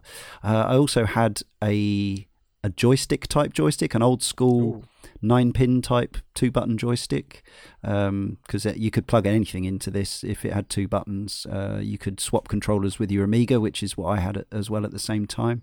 But generally, you needed 2 or 3 buttons for the games. Not everything did, but sure. Yeah, did you guys like the standard the Batarang? Yeah, I was a big fan of the original controller. Yeah, I think I still use it. So yeah, it's a very comfortable little pad. Though honestly, most of the time I just use the 6 button. Yeah, which I think is a really small, super nice pad. That's so good. Yeah. Yeah, the official one. I never had an official Sega 6-button Mega Drive controller. I'd probably still like one, the official one, which is one of those things that has that mode button on it for some of the older games, specifically like Golden Axe 2. If you boot it up, you have to hold the mode button at start, otherwise crashes. The button mapping's wrong. So like you press start to attack, and you can't move left and right properly, and it's just kind of a mess. But the mode button takes care of that, which is, of course, required on the Nomad, I should point out, since that is a 6-button pad built in. Also, I have a weird one. I have the official Sega infrared controllers. Yeah. Have you guys seen those? I saw it when researching this show. Yeah, it looked really cool. Does it function well? It's not bad. I mean, you have to stay line of sight, of course, but I mean, they're really nice 6-button pads that feel really comfortable to use. And, I don't use them that often because I sit close enough with the wire. Yeah. But it's a cool option to have, and they're not bad. And I mean, I don't remember having great luck with like third-party wireless solutions back in the day, but the Sega one, it's pretty good for being infrared. How's the batteries? It's been a while since I drained batteries on it. I don't remember it being terrible. It's usable. I always used to be terrified of my, whoever my cohabitant was, breaking the line of sight at a crucial moment. I was scared of infrared controllers back in the day. There was at least, I don't know, was there an official multi-tap? I suspect Sega made their own multi-tap. Yeah, there was. For Gauntlet 4 and whatever else, a few other things, Bomberman, I guess. There was that arcade power stick we mentioned. Naturally, there was a light gun that, as with the one on the Super Nintendo, came out with a load of terrible pack-in games and not much else used it. You could get Lethal Enforcers, though, couldn't you? That was actually a different gun. It was the Company Justifier. The Lethal Enforcers, of course it was. Yeah. So the Menacer, was there any use for the Menacer? Throwing tomatoes in that Toe Jam and Earl spin-off. Terminator 2, the arcade game. Okay. Oh, yeah. And probably Revolution X in that case. It was that's one. I think it's in my Hall of Shame list. Revolution X. Menacer was a bit of a turkey, wasn't it? It was a hideous looking thing. It was in the era of, whereas the Lethal Enforcers guns were like pink and blue, so that you couldn't possibly confuse them for real firearms. The Menacer, you couldn't confuse it for a real firearm because it looked like a bath toy or something. It was a big mess, yeah. Not great. I don't have one of those, but I do have the Justifier that Dan mentioned. Nice. Just a blue one, but it's great for Lethal Enforcers, but also you can use it with Snatcher on the Mega CD for those light gun sections. Okay, now it's kind of a cool little bonus. That is cool. And again, something that we have to mention, the Activator, the infrared full body motion controller. Was this was like semi-official? Was it second party or so? Or Sega put their name to it? It was, obviously this is before the Wii by many years. It was an octagon that you laid on the floor, and the idea was that you would play. It never came out in the UK, I don't think. It was. No. It did come out, but it was. The idea was you would break. It was infrared again, I think, possibly, and you would break. You would break the line of sight on the D-pad directions, and it would mirror your controls on screen. It looked like the worst thing ever, but I never got to try it. I think Jean-Michel Jarre liked it. So very much like his it was like one of his laser harps. Yeah. It was a really terrible, because like how the idea, because basically you're translating, say, upright, so you're walking on Streets of Rage, you're walking upright on the screen, so you're just holding your arm out up, at a 45-degree angle or whatever. Or your foot, I suppose you could kind of. Or your foot. That doesn't feel. Yeah, it wouldn't be right at all, would it? No. So that's your unofficial stick. Oh, and the virtual reality headset that never made it as well. That's, yes, 1992 concept for virtual reality. Now, there's some screenshots, and I think there's even videos, aren't there, of at least some basic prototypes of games. Is it the same year as Virtuality, the arcade? I think it might be just after that pterodactyl game. I think it's when VR was sort of the big thing in people's minds. And and Atari was working on one for the Jaguar too. Ooh, and, wow! There are real prototypes out there. Yeah. So that one is functional. And and people are still buying prototype VRs to this day. Only now it's on PlayStation. That's some kind of burn. Cheat cartridges. I never bought these. I never bought into this whole scene, this culture, although even though I was aware that there was more to do with them than just cheating, you could muck around with your games and have fun effects. Did either of you have either an Action Replay or a Game Genie? I had the Game Genie, and I mostly use it, like you say, I didn't really use it for cheats so much as doing odd things, mostly in Street Fighter. I think I'd read in a magazine that you could do like air fireballs and change the colours of the characters and do all sorts of odd things. Make your there was a thing own called Rainbow Edition. Gold Ken or Gold Ryu, and they weren't really gold. All you were doing was like turning the sprite yellow with... I think that's pretty much all you were doing. But to my mind, it felt like you were playing a golden version of the character, like those arcade bootlegs we talked about before. But yeah, I used to use it for odd little tricks like that, and then sometimes just trying out random codes just to see if it would do anything. Most of the time, it would just either crash or not do anything at all. But I seem to remember Mortal Kombat being quite good for just odd glitches that you could find, like where like headless... Well, there's plenty of headless characters in Mortal Kombat anyway, but you know what I mean? Like sort of sprites sort of being broken up. And I used to quite enjoy, just messing about, kind of not hacking, but to my young mind, kind of tinkering with my games. And you can make the blood go red again. Oh, yeah. But we could do that anyway, couldn't you? You could. Yeah. Abacabby. Yeah. Yeah, or by resting a 2p on the top of the cartridge, if you believe the April Fool that they had in the machines. Do you have cheat cartridges in your collection, John, now or then? That is one thing I do not have at all. No. I've messed with them before on the NES, but not really after that. No. So we mentioned the Master System converter, backwards compatibility at a price. Basically, the Master System converter had the whole chipset of the Master System in it, give or take, I think. It was just... Yeah, it was the entire thing. It's just the converter just a pass-through. Yeah, that's what I exactly. figured. But did that one have its own power supply unit? No. That one didn't need a power supply. A lot of the other things did, right?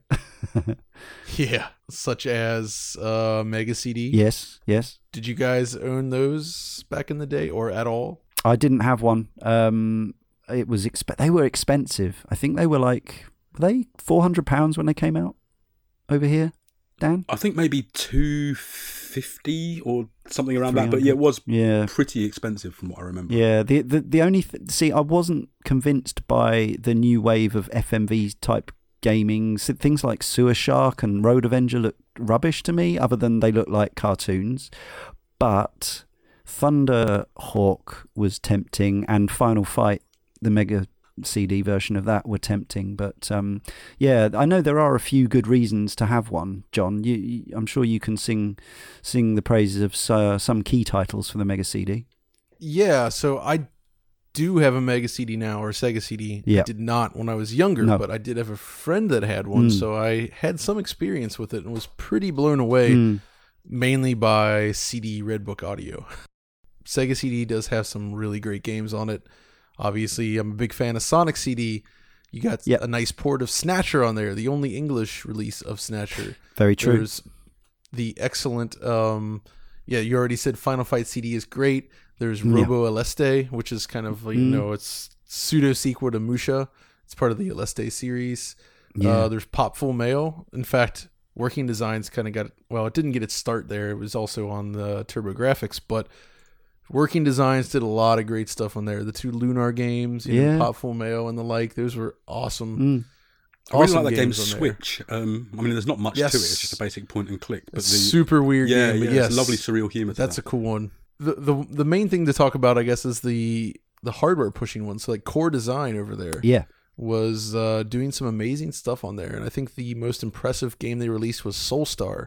Have you guys played that? Yeah, superb soundtrack as well. Yeah, so Soulstar is one of the few games that really takes advantage of the extra ASIC chip included in the hardware. Right. So you've got all kinds of cool scaling and rotation and pseudo 3D effects. Like, it's stuff that is reminiscent of Galaxy Force 2 almost in the arcade. Like, not that advanced, but it's heading in that direction, and it's a hugely more impressive game than any of the conversions to the regular Mega Drive from those types of games. So it really felt truly 3D.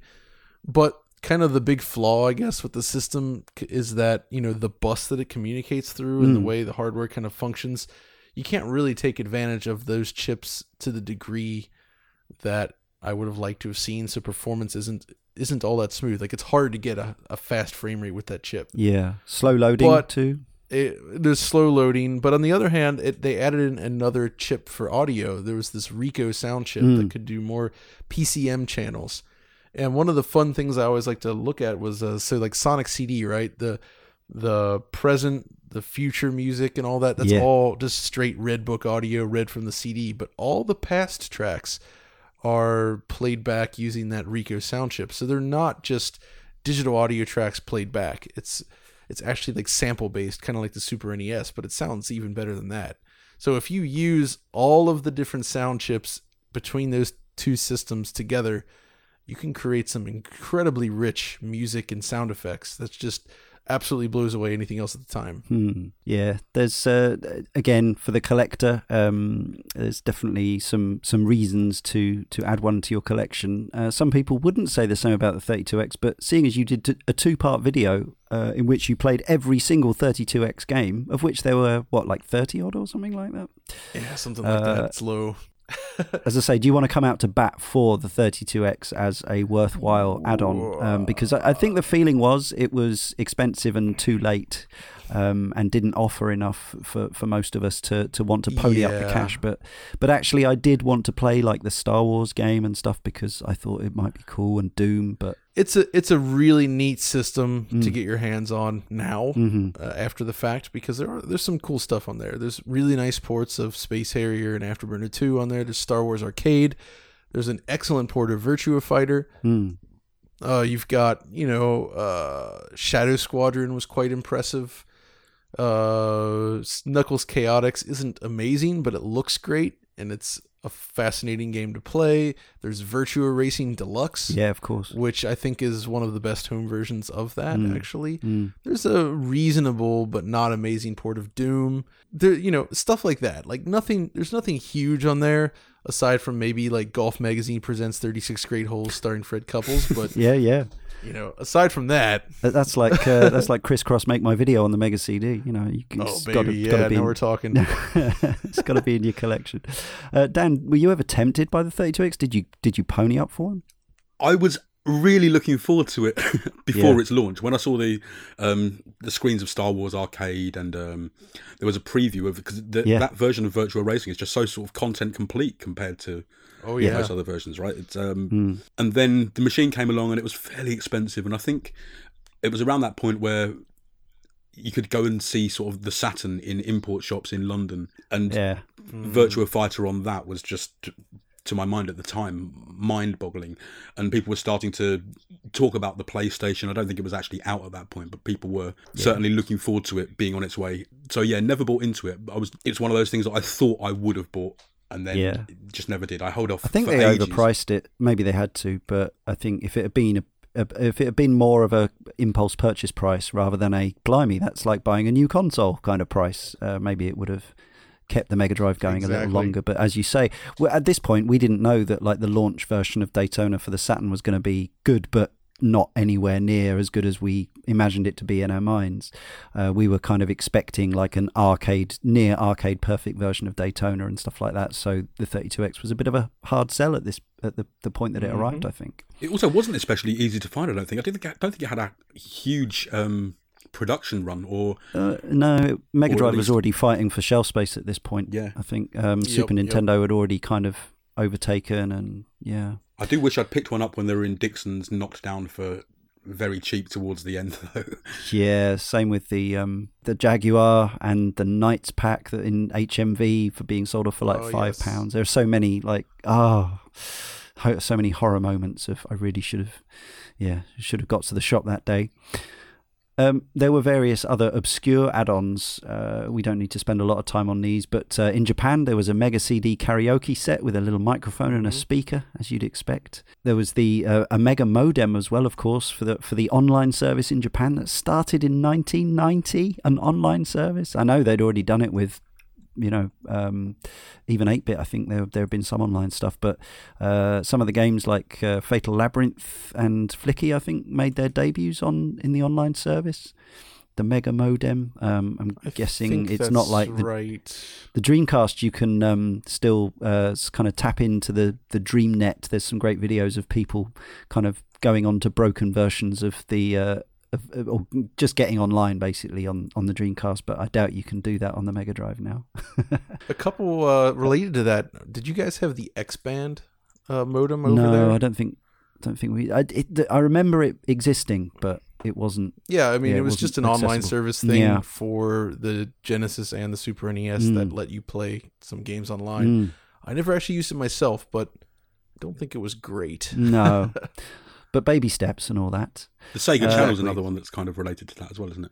Right. Yep. What was the Sega Channel? I was just thinking about that. Yeah, John's probably best to explain this because you'd know way more about it being from the country where you actually had it. So that same friend of mine that had all his consoles also subscribed to the Sega Channel, which was essentially a service through your cable provider, I believe, that would plug into a special cartridge, and you could browse their selection. I think it was like limited per month. And like essentially you would you would kind of choose the game to play, and it would download onto the ROM chip, the rewritable ROM chip inside the cartridge. I don't think it actually stored it. Maybe it was just like if you powered it off, you lost it. I don't remember actually. But either way, the idea was, okay, you hop onto the service, you download some games on there, and you play them through this subscription service. And pretty amazing. It was cool at the time. Yeah. But it also meant that some games that were only released exclusively on that service, like the Mega Man games, they did that port of Mega Man 1, 2, and 3, which isn't great, mind you. And that does have a retail release, I think, in Europe and Japan. But in North America, that was exclusive to the Sega Channel, so we never got a box version of it. Ooh, some collectible stuff right there. The Mega Jet was a onboard plane way of playing Mega Drive games, or I think it actually precursor to the Nomad. Yeah, right. Yeah. There was I remember seeing screenshots of the Amstrad Mega PC, which was a PC with a Mega Drive chipset sort of just crammed in there and a cartridge slot, basically. If you opened the cartridge slot, it literally shut down all function of the PC. So you had either the floppy drive showing and no cartridge slot showing, and then you could use it as a PC, or you'd push up like a little not a flap but a sliding thing on the front, and then that would turn it into a Mega Drive. But it was literally just a Mega Drive and a PC in the same box that weren't in any way related. Did it have a dedicated monitor? Not that I know of. I only saw one in a computer shop, so I always assumed it was just plugged into any PC. I wonder what the visual display was like going into if it was like VGA or something. That could have been amazing. I'm sure I'd assume it was probably like a multi-sync kind of monitor that could do 15 kilohertz or 32 kilohertz. Yeah. Probably. Yeah. There were a few variants of the Mega CD idea, Mega PC idea, I should say, and a few other obscure things that I just seen the names of that I know nothing about. The Terra Drive, the Fire Core, and the Laser Active. I don't know. The Laser Active was an amazing thing. Japanese equivalent of the Mega PC idea. Yes, the name always sounded so exciting when we used to read about it in Mega Drive magazines, because obviously Terra. We knew what a terabyte was. We knew. I had a friend whose brother worked in computers, and he told us what a terabyte was, and it just blew our minds how big that was. So we thought the Terra Drive must be like, well, if a Mega Drive is this good, then a Terra Drive is going to be like, wow. Yeah. Laser Active was the pioneer device. It was a combination of a Laserdisc player with separate modules that you could insert into the front to get different functionality, and that included one for Mega Drive carts. You would essentially insert this module in that had a cart slot on it, and there you go. You're playing Mega Drive games on a giant Laserdisc player. Sure, why not? And it's a super expensive and uncommon device these days, but it's a fascinating machine. I bet. So one of the things I've sort of alluded to is this is something that a friend of the show, Chris O'Regan, occasionally talks about, is the fact that you can, because Sega were quite good at making many of these devices kind of work with one another. I'm not sure what the limit is, but it is possible to stack together quite a number of these different devices, and they all have their own big chunky power brick, plug, or AC adapter kind of thing, and you can end up with this really sort of monstrous looking 32x mega CD master system, goodness knows what tower of power. And you have a very hot power brick, multi-plug socket, whatever. If you dared try this, does your insurance cover house fire and theft? Well, I actually I have the Tower of Power set up right now. Oh, awesome. It's active.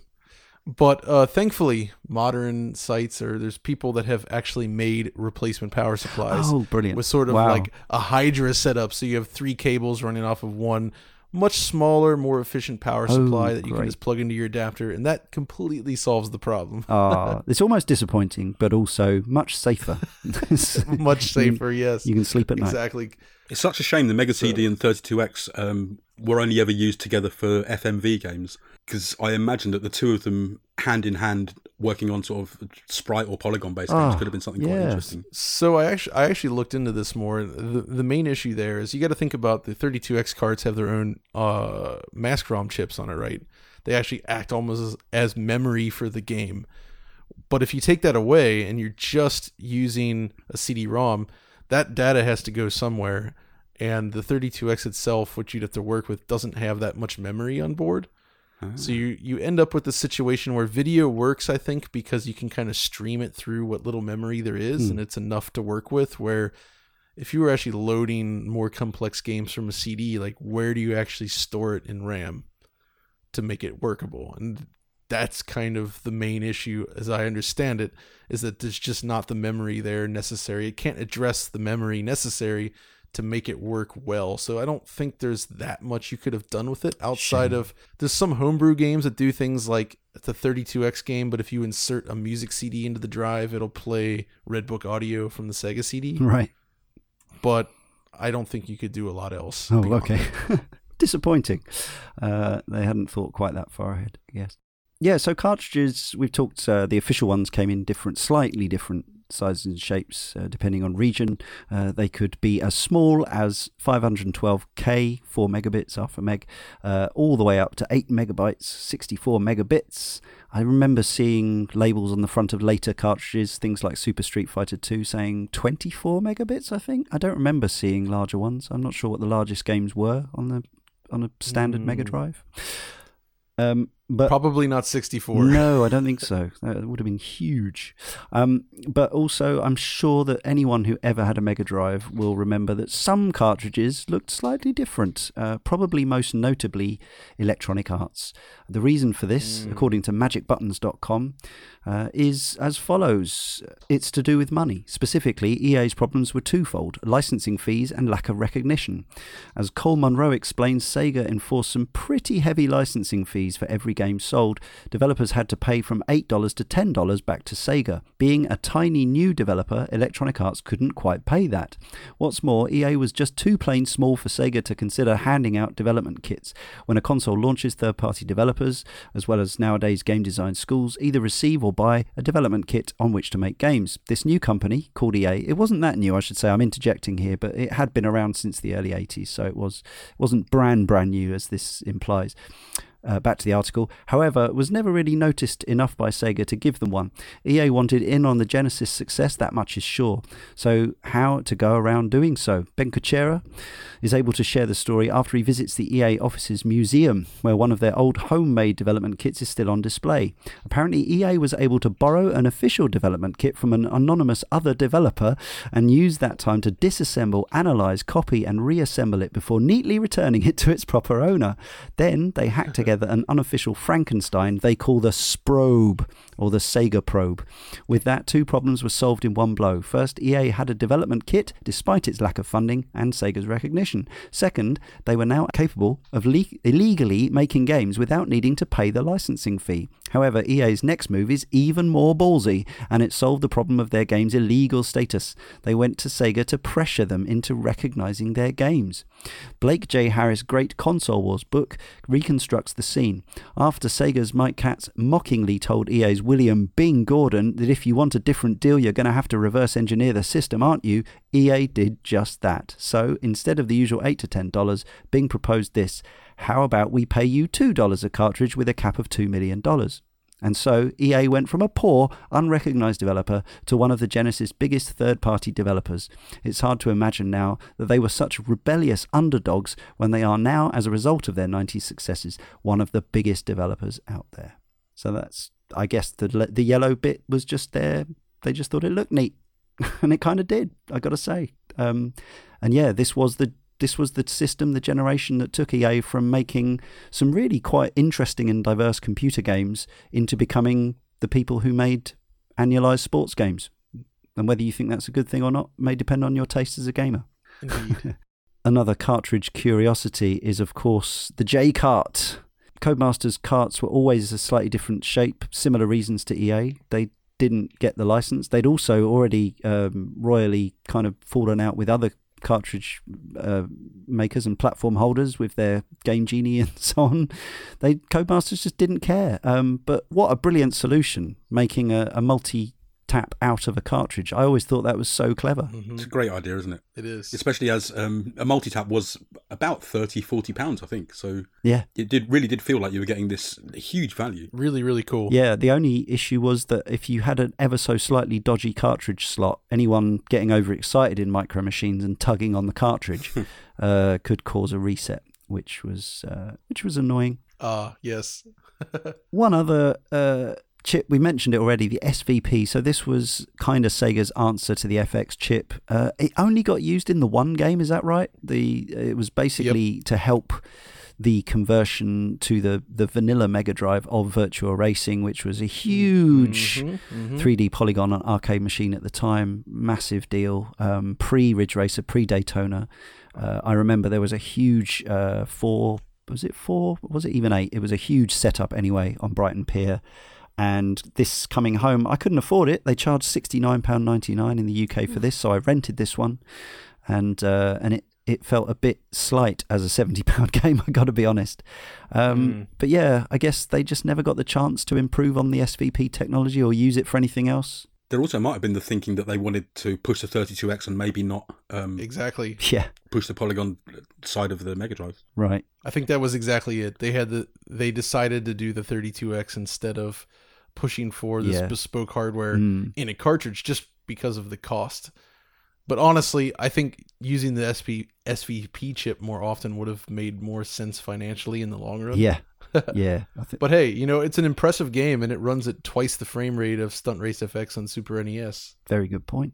Yeah. It would have been curious had they, I guess they just thought it wasn't even worth attempting an SVP version of Virtua Fighter Virtua Fighter 2. In the end, by that point, the 32X, I guess, was already out and about, and they had Virtua Fighter, and so they made a sort of 2D incarnation of Virtua Fighter 2, which you can still find on many compilations. Yes. It's weird that they still include it because it's like not the best way to play Virtua Fighter 2, but it's sort of interesting that they went, right, well, we can't make Virtua Fighter 2, which is probably our biggest game at this point, so we'll make a kind of Street Fighter-ish version of it. I don't know.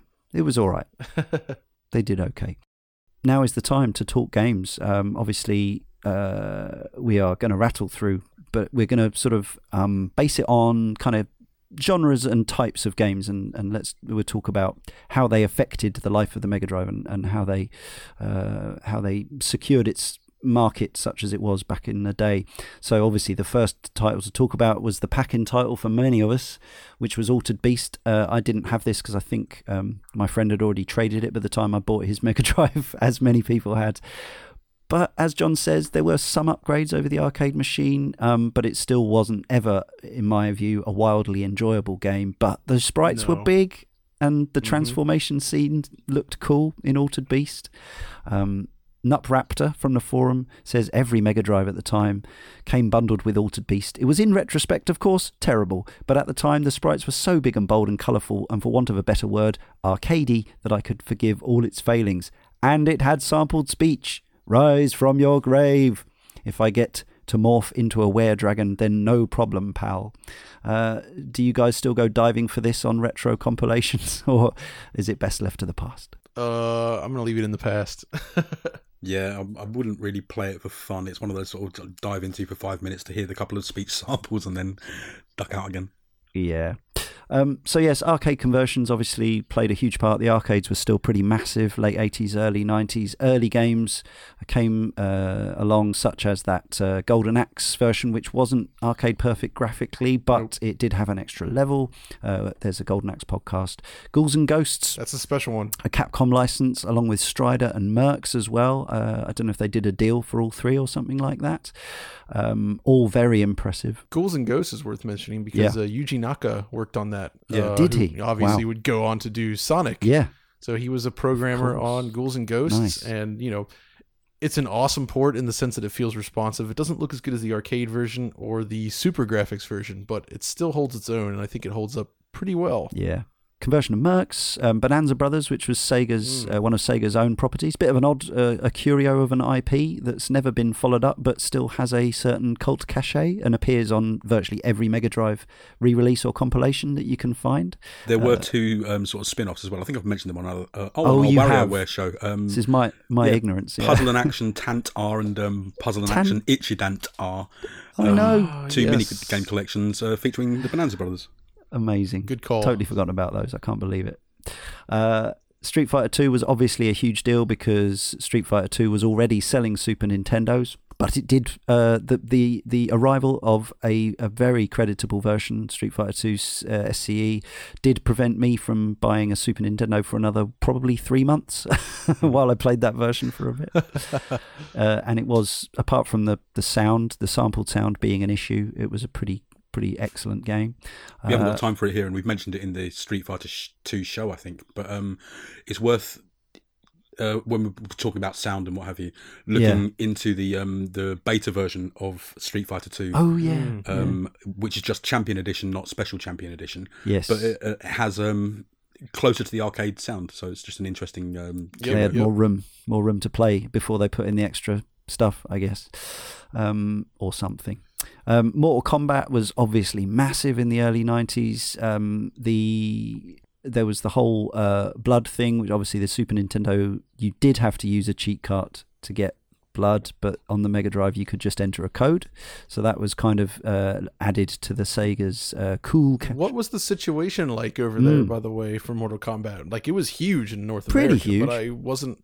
Was it big in the UK? Pretty huge, but not as big as it was in America, I think it's fair to say. But, we got all the games, we got the movie, cool. We got the record, I think. 3 or 4 of us went from school to go and get it on Mortal Monday, so it must have been a pretty big thing for us all to troop down to Dixon's and it was all over the magazines. There was that April Fool about sellotaping a 2p to the cartridge to get the blood turned on, and it was pretty big. It was to be found in most arcades. I certainly played them all. We covered those on another podcast. Good conversions by Probe and then Sculptured Software or something like that. I'm reaching off the top of my head here. Western developed ports or British possibly developed ports of an American game. Surprisingly cruddy to middling Sega translations, probably based on the fact that Sega was doing most of its arcade business in the mid to late 80s with sprite scaling, and the Mega Drive was not built for sprite scaling, really. Thunderblade, Galaxy 4, Space Harrier, and Outrun are all pretty lackluster. Some of them outsourced? I think Outrun and Galaxy Force are definitely outsourced. Right. The others I'm not too sure about. But it's also worth mentioning that it's a Super Thunderblade, so they could technically say it's a different game. It's not. We haven't made Space the Harrier arcade 2 version as well. badly, and Space Harrier 2. Yeah, so I suppose they could technically say no, these are different. Still disappointing. Thunderblade and Space Harrier both included, and Galaxy Force on the recent Xbox One, PC, and PS4 compilation, so you can see just how rough they are. We already mentioned Super Revenge of Shinobi, and there was a later sequel. Curious case of Shinobi 3 was that it was finished and then sent out for review, and then the reviews were so middling that they took it back in and made it way better. Yes, that's right. There's a lot of old screenshots floating around of that old version out there, and you know what? I'm happy they did it because Shinobi 3 is a classic. Yeah. With most of these games, I would recommend, as always, we do on Cane and Rinse, recommend seeking out the M2 versions where you can. Talking about the sound chip variations, those M2 versions on 3DS and Xbox 360 and probably PS3 as well actually allow you to select between the different Mega Drive sound chips. That's the sort of attention to detail that you get with those guys. Streets of Rage, obviously, it's a trilogy that we've covered. Immense. For me, Streets of Rage 2 is still the epoch of the brawler. Now, there is one funny thing I noticed about Streets of Rage 1 that I'm not sure that many people picked up on, is that it runs at 30 frames per second, which is very uncommon on the Mega Drive. I'm not sure. They fixed this with the sequels, and they're very fast and smooth. But the original is only 30 frames per second. Didn't bother me in the slightest odd at the time. Exactly. Back in the day, I didn't notice it either. But you go back now, it's like, oh, this is kind of this isn't as fluid as the other ones. And the sprites are smaller too, so weird. Yeah, exactly. They just they had to learn the system. It was hugely atmospheric though, and yeah. Oh yeah, it was Streets of Rage 1 definitely got me excited for Streets of Rage 2, even if it ultimately was completely eclipsed. Nup Raptor from the forum says, if the Mega Drive was defined for me as something that brought the arcade experience into your living room, then it was the mighty Streets of Rage 2. Not an arcade port, obviously, but fighting Barbed in the Rain, the incredible soundtrack, the aptly titled Chaos of Mania difficulty with 2 players, unparalleled. Toe Down and Earl's already been mentioned, a real curio. It's almost a roguelike character. Yeah, it is a roguelike. Yes. Yeah, it is. You're right. It's roguelite, at least. Roguelite, maybe. Yeah, very odd. Also available widely on current systems. Recommend checking it out. I don't know if it sort of sold machines, but it certainly added to the strength and diversity of the library. Big time. I think Echo the Dolphin probably qualifies as that as well, although that, again, on a technical level, what they did with some of the effects in that game were genuinely jaw-dropping at the time. I just remember spending hours. The game was quite frustrating, but leaping out of the water was just endless fun. Yeah, absolutely. And also, that's one game that is best on Sega CD. New soundtrack, I believe. The soundtrack is tremendous. Yeah. One of the best. Has it got the little educational FMV bits as well? I'm sure it says like dolphins breathe air. I'm sure there's like you might be right about that. Educational bit of it. I don't remember that much, and I played it recently, and I don't recall that specifically, but that may be in there in between stages. Oh, it could be the Dreamcast sequel. No, definitely not. That's a good one. Definitely not that one. That's a good one, though. Gunstar Heroes, we've covered on the show. A real, just a classic example of former Konami coders' treasure showing their ridiculous technical chops and creative chops by just saying, we want this in the game, we'll throw it in the game. And it's just a mad one. And again, you can play it on all sorts of platforms. Ranger X, a bit more of a cult classic. X-Ranza also. Dan, you got something to say about this one? Technically shows more colours on screen than the Mega Drive was supposed to be able to show. Yeah, a few games did this somehow.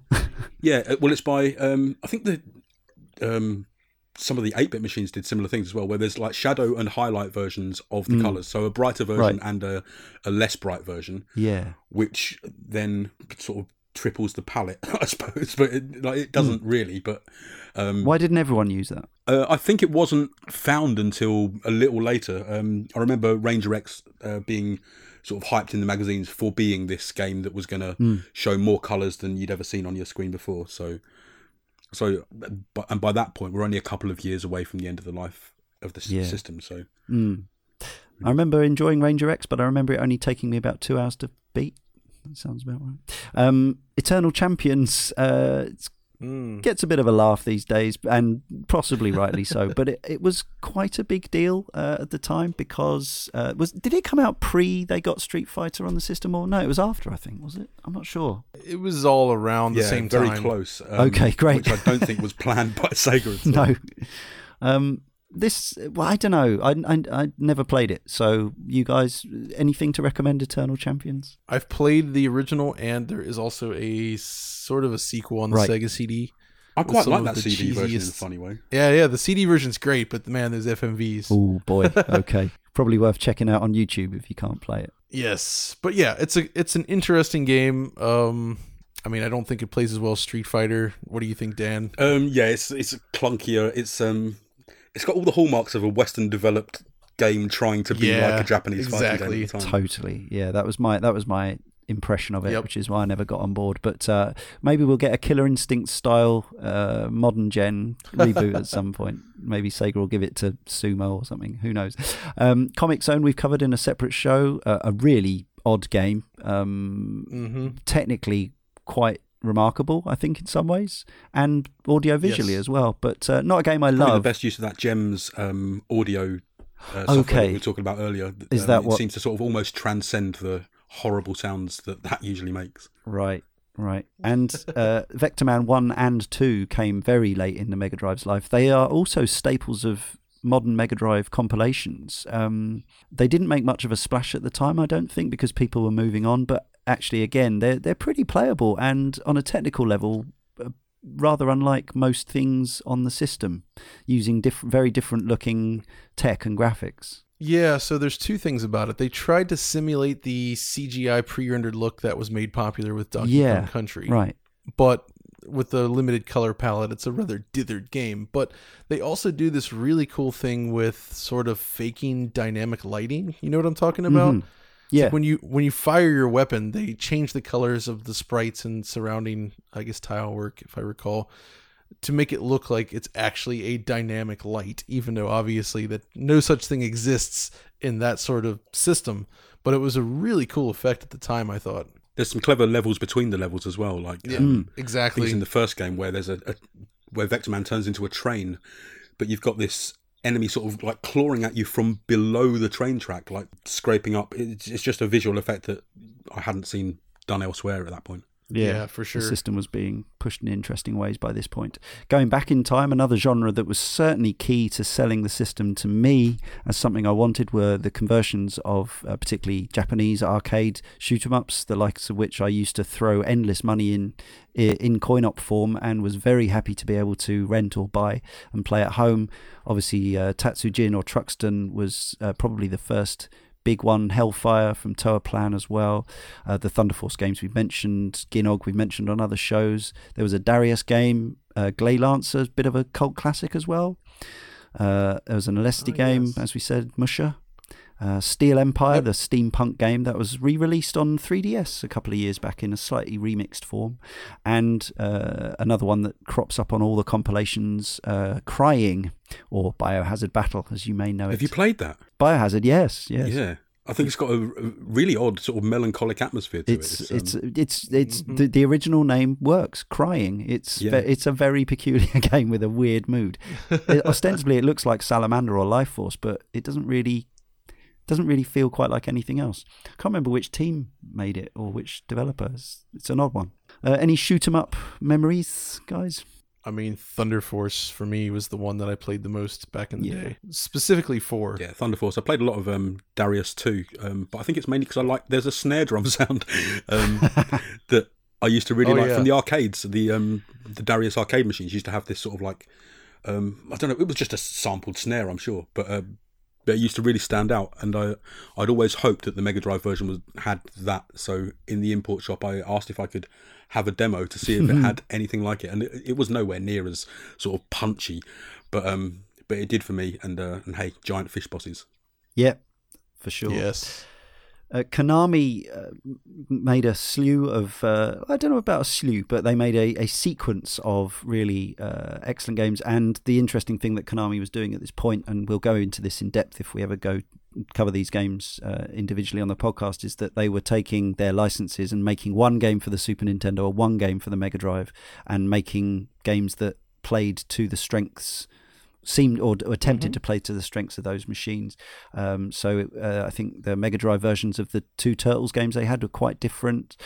Sunset Riders was different to the Super Nintendo version as well. Their own Contra, their own Castlevania, Sparkster as well, which was the sequel to a Mega Drive only game, Rocket Knight Adventures, which was a lot of the Treasure guys, I believe.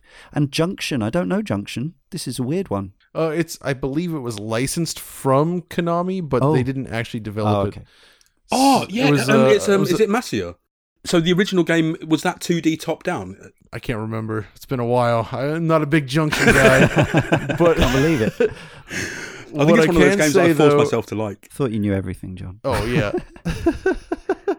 So Konami is interesting because they were heavily connected to Nintendo for years. So when they actually announced that they were working on the Mega Drive, it was a huge deal. And that's when they started to bring a bunch of games over. Yeah. And yeah, Sunset Riders was pretty disappointing. Not a great version, but they really put their A game into some of these titles. I feel like Rocket Knight Adventures is one of the best games on the Mega Drive, I think. Contra the Hardcore, really, really good. Super difficult Contra game.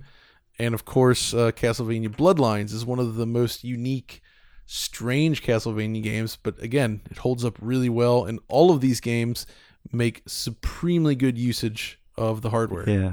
And it's actually this series of games which makes me miss these days. Like I'm actually quite pro a single format future, whatever form that takes in some ways, especially when you consider the similarities across games on the current Xbox and PlayStation systems. It almost feels like, what's the point? But the idea that you would have developers making their same IPs but making sort of not wildly different but significantly different games for rival platforms is such a fascinating idea. I'd love to see somebody doing that now. We saw that the last time we saw that was with the Wii, if you think about it. Yeah, good point. Yeah, there was a lot of games like that were made specifically for the Wii, but again, I wouldn't say it turned out quite like this. No. Back in this era, you actually got some genuine classics that would often share the same name on two platforms, but they'd both be great. Yeah, and as a like I was in my early 20s at this point, and I could afford to play both the versions on both consoles, and it was just really, really cool. Cartoon or character-based platformers, really, this was the era of those. As far back as 1990, the Mega Drive got a port, which sadly never came out over here, of one of my favourite games of all time, Rainbow Islands. This was known as Rainbow Islands Extra because it had some new levels and some remixed elements and stuff. There was also a port of a New Zealand story with levels based on the arcade prototype rather than the finished version, the kind of weird thing that would happen. I vaguely remembered there being a Ghostbusters game. I think this was one that my friend rented, but I don't remember much about it. I remember wasn't there a Ghostbusters 2 game? What was the original Ghostbusters game? Was it a platformer? Ghostbusters on the Mega Drive was a platformer. Yeah. And very different. It keeps getting lumped in with the Activision game. Right. But yeah, it's a very different thing. Like Chibi Ghostbusters in it? Yeah, that's the one. Yeah, okay. I'm with you now. Not the real Ghostbusters, but little cute Dan Aykroyds and so on. Weird. Probably better known, actually, as Decap Attack or Magical Hat no Butobi Turbo Daibuken. Flying Turbo Hat Adventure. Castle of Illusion, I've already mentioned. And Marvel Land. I'd forgotten about this one, yes. Dan. Yeah, I mean, it's not the greatest platformer in the world. I think it was the last game that Namco released in the 1980s.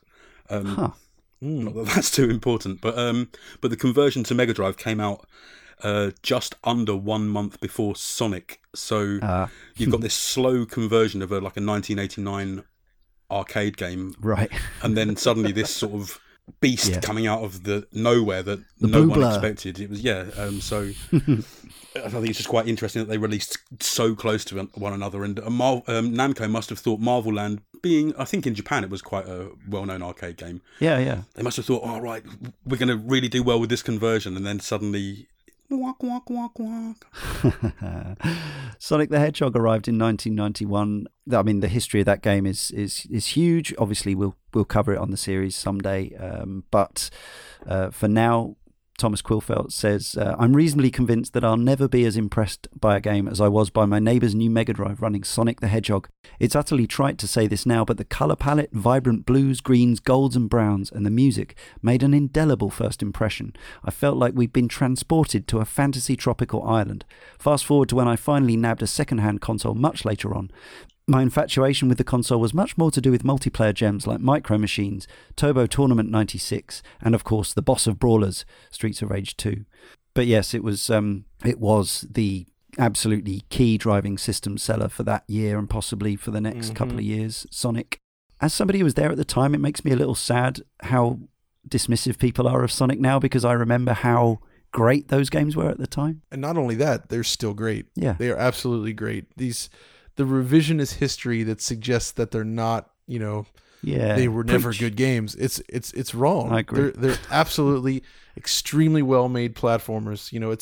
And they're not just focused on speed. I mean, there's exploration, and it's about mastery of its physics system.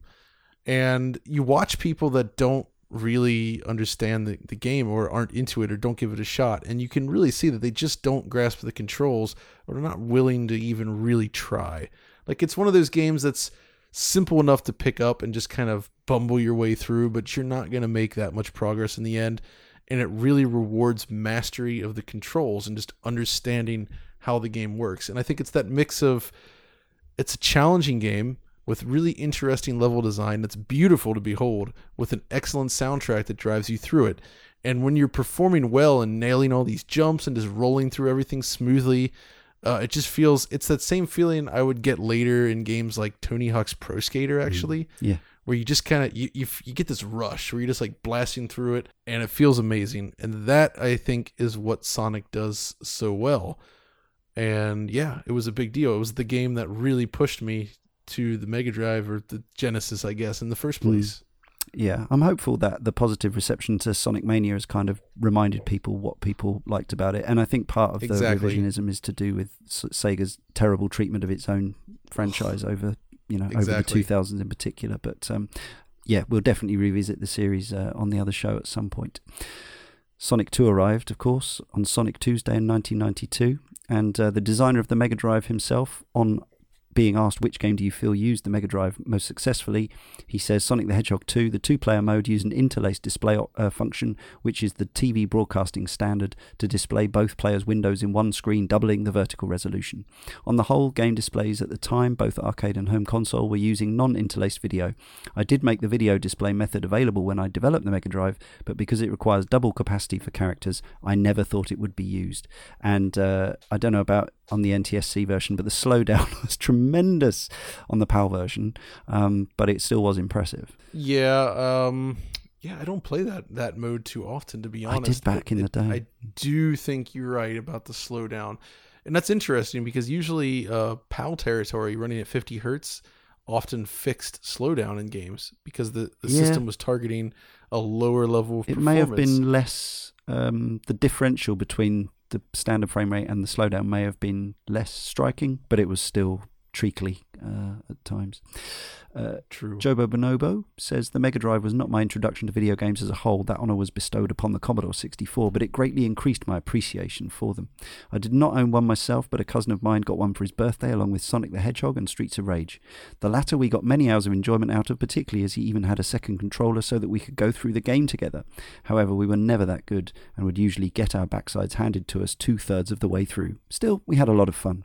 It was the Blue Hedgehog who really blew me away, though. The speed, the colours, the environments. It was a true sensory delight, and was the clearest way of communicating that gaming could do some wonderful things. It was also my first awareness of how consoles can differ from one another, and that if I was going to get this speed rush, the Mega Drive was where I had to go. The poor Commodore 64 was not going to cut it anymore. We talked a little about Sonic CD. You should definitely check out John's video for in-depth review of the tech behind that, and the gameplay somewhat as well. Sonic 3 and Knuckles was a big deal in 94, concluding the 16-bit series for the next, well, for a while anyway. Yes. Sonic 3 was before Sonic 3 and Knuckles, wasn't it?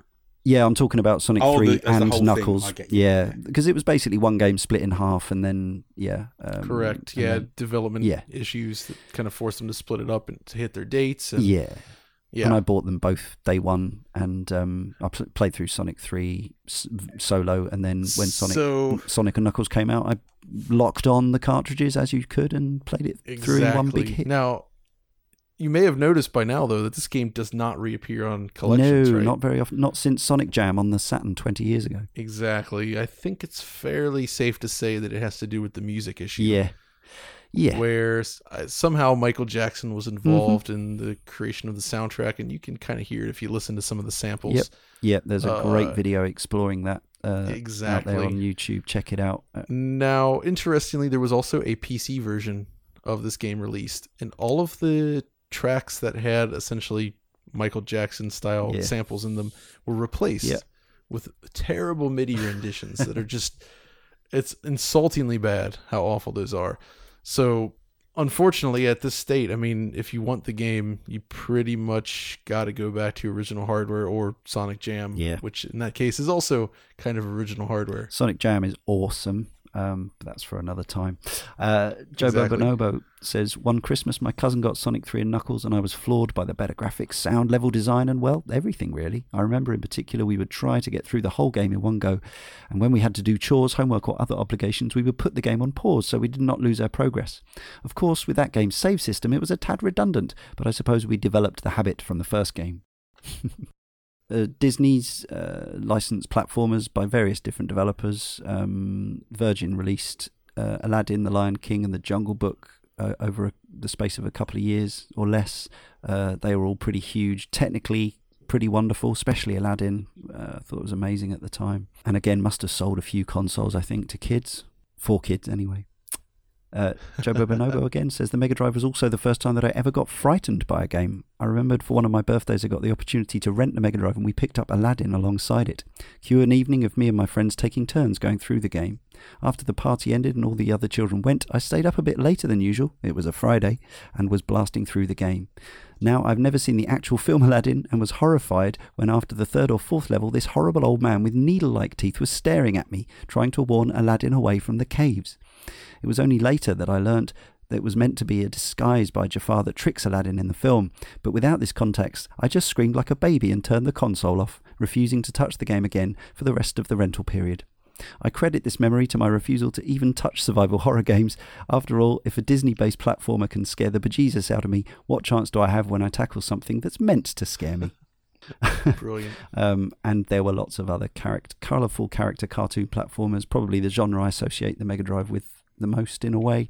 Cool Spot, Earthworm Jim, Tiny Toon Adventures, Dynamite Headdy, Bubba and Sticks, and Wiz and Liz and Pugsy for some Western developed ones. I know you're a fan of these, Dan. Yeah, especially Wiz and Liz. I mean, I think they're all great games, but Wiz and Liz is a game that where there's been no other game that plays like it since. It's kind of its own genre. There isn't anything else like it. I'd love to see a modern indie game try and tackle the same idea. I think what it does is it takes the idea of the of Sonic's momentum and the control that you have to get used to that John was mentioning, and then sort of notches that up a bit so the turning circle is even sort of tighter and makes almost the whole game of that kind of flow of things. It's the kind of thing where if you play it for a couple of minutes on the easy settings, you'll breeze through it and maybe not quite get what the game is trying to do. Right. But if you crank up the difficulty and when time becomes more imperative, then that's it's just a game that, to me, I probably said this on too many podcasts, but for my money, it is the best game, or the game that I would go back to and play now the most, the one that I can still enjoy without sort of nostalgia goggles. Was it? It was Psygnosis. Was it Amiga first and converted? Yes. Yeah. I assume Amiga was the lead platform anyway, but consensus seems to be that it's best on Mega Drive. Yeah, it had the look of Amiga about it. And you wanted to mention the piece that he's most famous for, Nathan McCree, is the Tomb Raider, the original Tomb Raider theme, which we love. He did the music for Bubba and Sticks, which was another core design joint. Yeah, so obviously pre-Tomb Raider, but he's really sort of channeling that sort of toe jam and all jazzy, funky, hip hoppy feel, but then with sort of dub reggae and ska elements. And some of the sounds that he gets out of that chip are just sounds that I haven't heard anyone else pull out. It's similar to Yuzo Koshiro's work. It's just sounds that you wouldn't think that chip could make from like trumpets and trombone is one of the great sounds that he uses in it. That's cool. And one that you will find easily enough these days is Ristar, which was Sonic Team doing something really quite different and weird. It's a peculiar game, isn't it? Yeah, there's a lot of you essentially have your hands that you use to grab onto things and fling Ristar around the screen. Yeah. And so it's a slower pace. It's actually a very slow paced game compared to Sonic, but you get some momentum going when you master the fling mechanic. But it feels like a game that was kind of forgotten a little bit. Like there was a little bit of hype building up to it, but then it just sort of hit.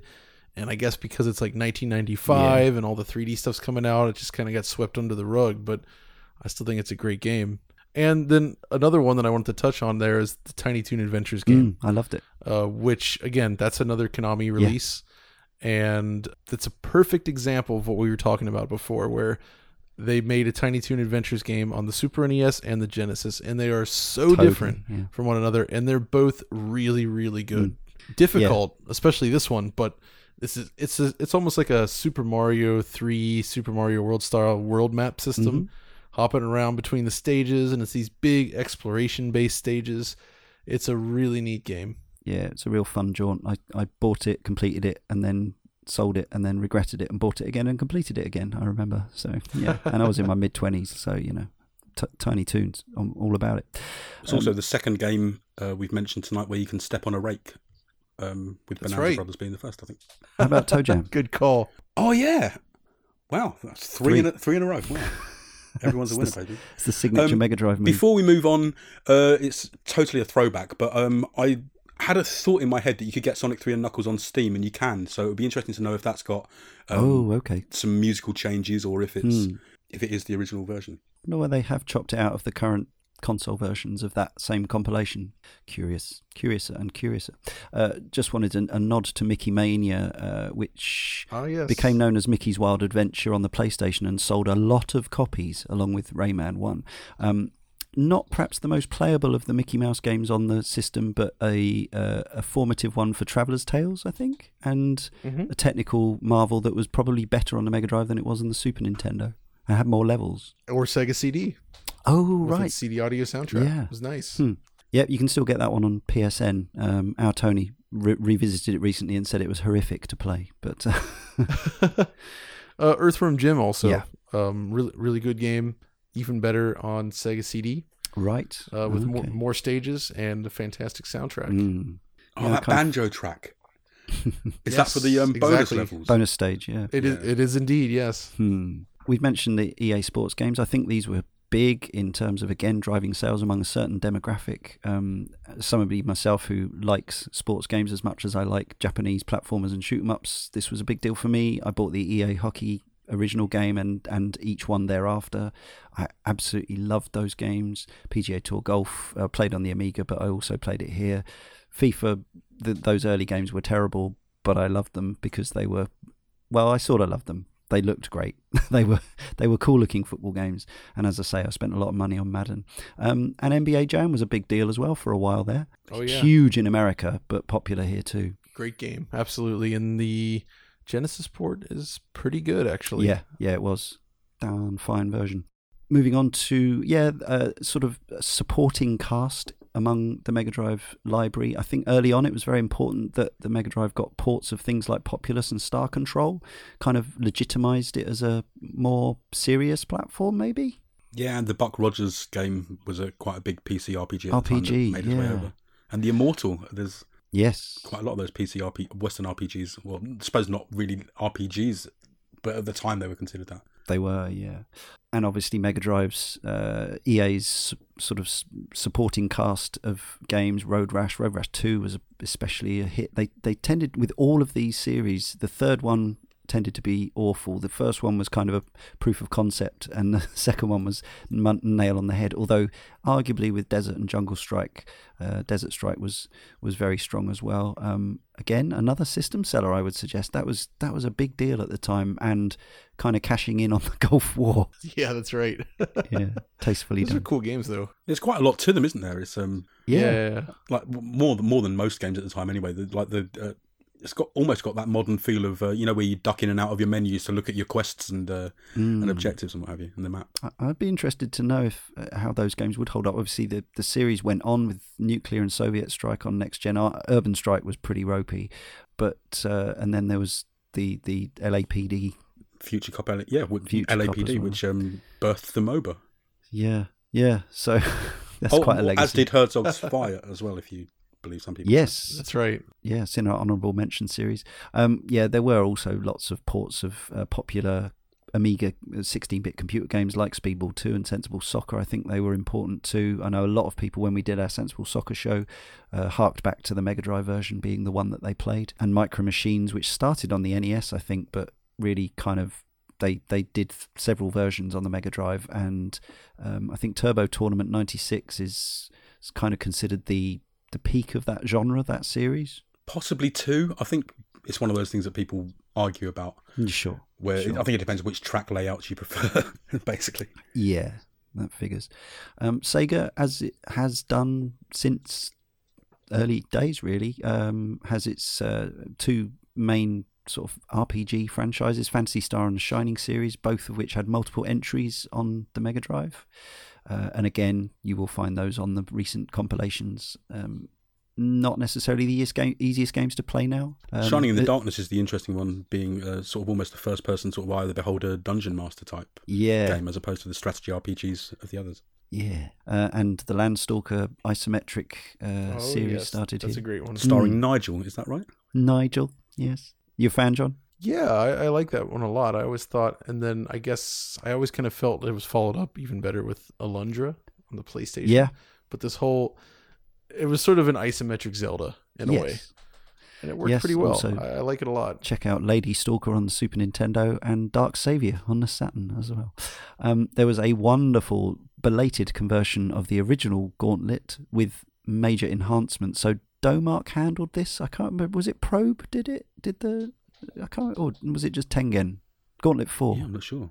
It was cool I'm not sure anyway. It had an RPG kind of mode to it, didn't it? Yeah, where you had to go up 4 towers, and so it had more of an actual quest to it than the original arcade machine, which was all about just getting through as many levels as you could before they started repeating.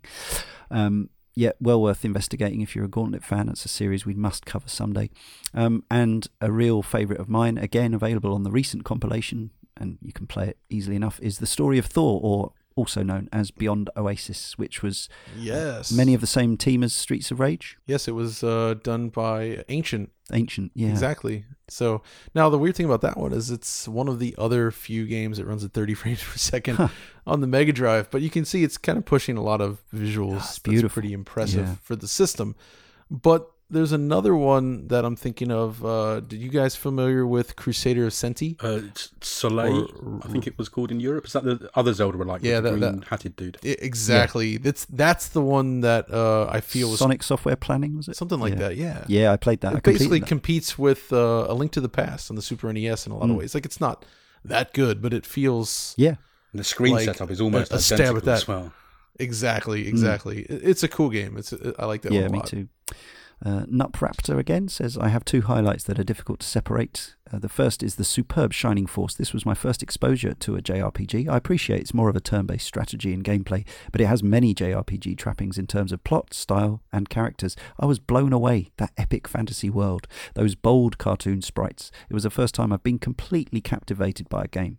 Looking up from watching Lord Kain's devastating assault on the kingdom of Guardiana to realise that hours had passed. Trying to find the secret bikini for Tao, I was a 14-year-old boy. Realising that you got a unique attack animation if you finished Dark Dragon with Max and the Chaos Breaker. Superb. Some honourable mentions. Herzog's Wire you mentioned, which was around the same time, or precursor to Dune 2 really, and kind of co-invented the RTS, probably. Just the small matter. Assault Suits Lanos or Target Earth. Oh, yes. A big mechy shootery things like Cybernator. Yes, related to Cybernator. Yes, the predecessor. I was going to say prequel. That's not the right word, is it? But yes, so it's not quite as what's the word? In your face, I suppose. It's a slightly lower key, and I suppose being an earlier game in the series, especially with the SNES having that little bit more graphical capability in a few years down the line. But playability wise, it's great. It's very, very difficult, but has some great music and a fun, difficult, tactical kind of shoot 'em up. Cool. Virtual Pinball, Devil Crash MD, kind of fantasy pinball, doing pinball things that only a video game could do. It was a conversion of a TurboGrafx game, I think. Yes, an excellent TurboGrafx game. Dragon's Fury, known as in the West. Very cool. Lots of shredding in the soundtrack and sort of gnarly biomechanical Giga-esque imagery. Indeed. There was a conversion of Puyo Puyo, and when it arrived in the West, of course, they'd skinned it with some Sonic stuff. Dr. Robotnik's Mean Bean Machine.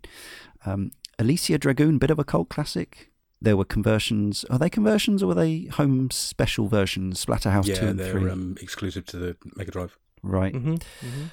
Psycho Pinball you've got here. Yeah, it's kind of analogous to Pinball Fantasies and Pinball Dreams on the Amiga. It's a very similar kind of game, but it's got like a progression to it. You go from one table to the next, so it sort of reminds me of, what was that? The PS2 3D pinball game. Puzznick. No, Puzznick? Flipnick. Yeah. It reminds me a little bit of Flipnick in that it's got like a bit more progression than just play this table, play that table. Right. Bit like the current one, Yoku's Island Adventure. Oh, is that what that is? Yes, exactly. Yes.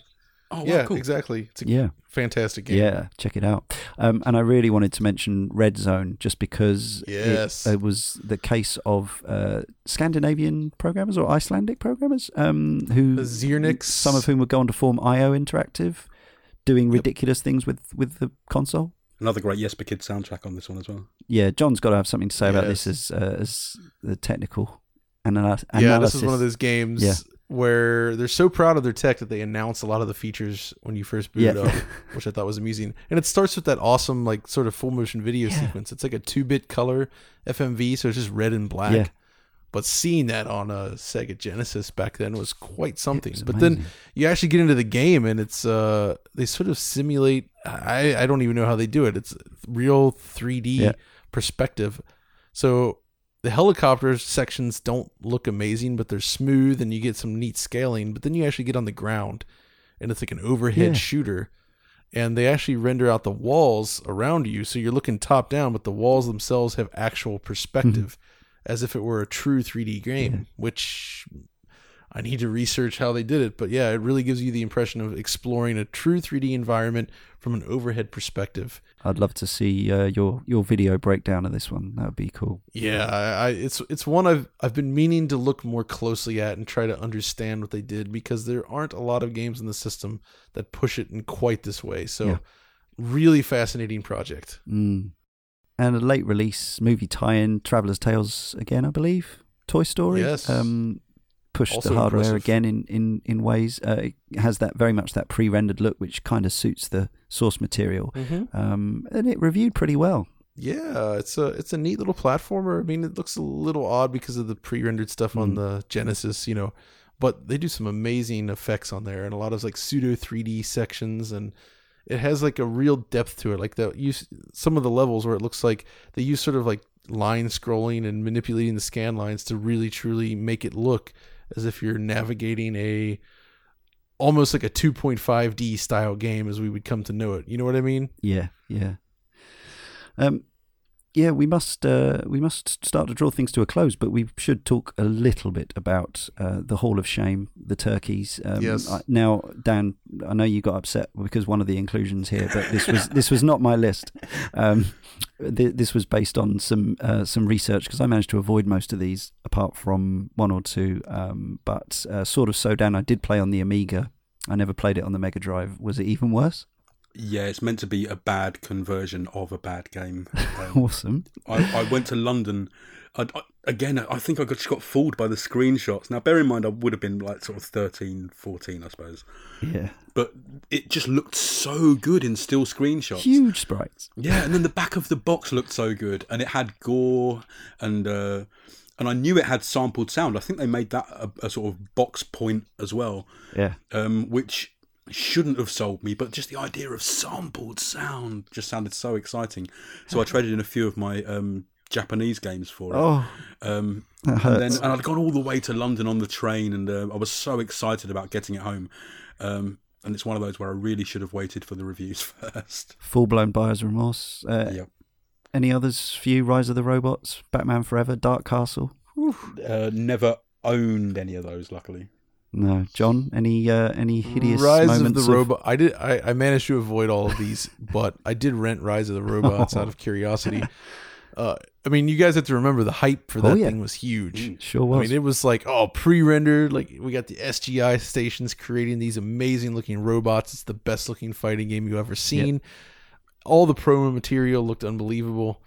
Obviously, it does. It's one of the worst playing fighting games ever made. You can't even jump over the other robots. It's almost a scam, isn't it?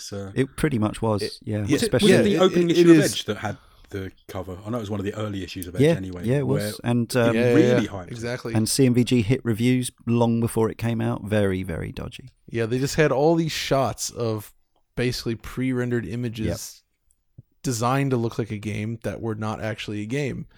And so when you actually play it, well, there's nothing there. Can you imagine what would happen now if the media and a games developer tried that sort of thing? Can you imagine what would happen? It's just, I'm not sure it would be possible, but if it did, I mean, the closest we get is like, this E3 demo was downgraded. Yeah. But there is nothing even remotely comparable to the Rise of the Robots situation today. Would Driver 3 be the last one, maybe? Maybe. We still get close. We still get canned scripted demos and FMV target sequences, but yeah, this was next level. So just before we move on, Dan, you want to mount a spirited defense for one of the games I saw in a top 10 worst Mega Drive games. Yeah, list everyone lumps in on balls. Sorry, that's not a Check yourselves regularly, gentlemen. I think it's a really smart little fighting game. It's especially it might be partly the tech and that we'd seen sort of Virtua Fighter and the original Tekken, and it might be that I was being fooled a bit by that, but I can still go back to it and enjoy it. I think it's like I've learnt the moves for all the characters. It's one of those I really did get into it as a fighting game back then, and it's just a really clever use of tech to use these sort of I suppose garage shaded balls to probably not real garage shading, it would be something else, but yeah, using balls to create these 3D figures and have a full 3D environment. I don't know. You couldn't get that on any other Mega Drive game, so I think it deserves at least a little more credit than it's given in all the lists. Fair enough. I do like a spirited defense of a widely criticised game. Suits from the forum says the Sega Mega Drive leaves me an indelible impression of culture, evolution and magic that has shaped my adult life in ways of what I now look for joy and entertainment. Without it, I'd not be the person I am today. That's pretty cool. Wow. I recommend that folks check out John's video, Digital Foundry Retro, on the Sega Nomad, but you sort of start the piece, I think quite rightly, suggesting that the Nomad was sort of the true precursor to the Switch. Yeah, and a lot of people were bringing up other things like the PC Engine Express and all that, but what made the Nomad specifically in the same vein is the fact that it's a portable console that can connect to a TV, and it allows for multiplayer on a single portable unit or on your TV. So it kind of hits all the same points. It's just that the way it was executed wasn't especially good. Especially, the Switch comes with everything you need, for instance, whereas the Nomad, you don't get your video cable, you don't even get a power brick in the box. It's all running on batteries. Mm-hmm. And it was kind of expensive and late in the system's life, and the screen wasn't great, so it's not an amazing machine, but it's a cool little piece of history, I think, in the life of Sega. Hugely desirable at the time, but yeah, it didn't come out over here and was expensive to import. But yeah, check out John's video. There were also clones, of course, including things like the Scorpion 16 pirate consoles. Would you ever consider entertain the idea of having any of these in your collection, John? For curiosity's sake? Thought about it more out of just looking at clone consoles as maybe a concept. Just they're fascinating, I will say. It's not something I'm that interested in owning myself, but I wouldn't mind covering them just to kind of get the information out there. Yeah, no, that would be cool. I tried looking for something earlier. I used to have something called a Mega Drive 4. What? It was a Chinese. I think it was pretty much all built into the pad, or there might have been like a little breakout box that went to the TV, but it said it was officially licensed. Now, I don't know how true that is. And it was one of those where it had a bit like the sort of Famiclones, where you'd have a couple of dozen versions of the same game with slightly altered graphics or something like that. But yeah, it was called the Sega Mega Drive 4, and it had all of the like small print alluding to the fact that this was an official console. So I don't know if maybe in China it might have been, and just one of those things that wasn't supposed to have got out to the West. But I can't find anything about it online, so you can either believe me or not. We believe you. Yeah, of course, Sega's announced that there will be a Mega Drive Mini coming later this year, I believe. Will our games have fixed the sound, though? Yeah, I mean, that's the question. We'll have to wait to see. That's unfair for me to say that, but, their track record is poor. Yeah, completely agree. Wait and see is definitely the advice there. It would be lovely to think that they would absolutely knock it out the park with some beautiful top-tier emulation and visual options and stuff, but I don't hold out much hope personally. But wait and see. And I also just wanted to mention, we're obviously not going to go into them or review them, but there are people still making Mega Drive games. There have been games as recently as the last couple of years. Things like Pier Solar, which has come to other systems. Beggar Prince came out quite a long time ago now. There's a great looking brawler coming out soon, isn't there? Okay. I can't remember the name of it. Tanglewood. It's an odd name, but it looks absolutely superb. They've really gone for they've leaned heavily into the Streets of Rage thing, both sound wise and graphics wise. Right. It begins with a P, so if you look for new brawler, I don't know that one. Beginning with Punch P, Up. you'll find it. Yeah, as with every legacy system, there are people out there coding new games for it. If you read Retro Gamer magazine, you'll see some of these every month, whether it's the Atari 8-bit or whatever. There's new stuff happening, and the Mega Drive is no exception. Normally, sometimes you can buy them on cartridge form, sometimes you can just download the ROM.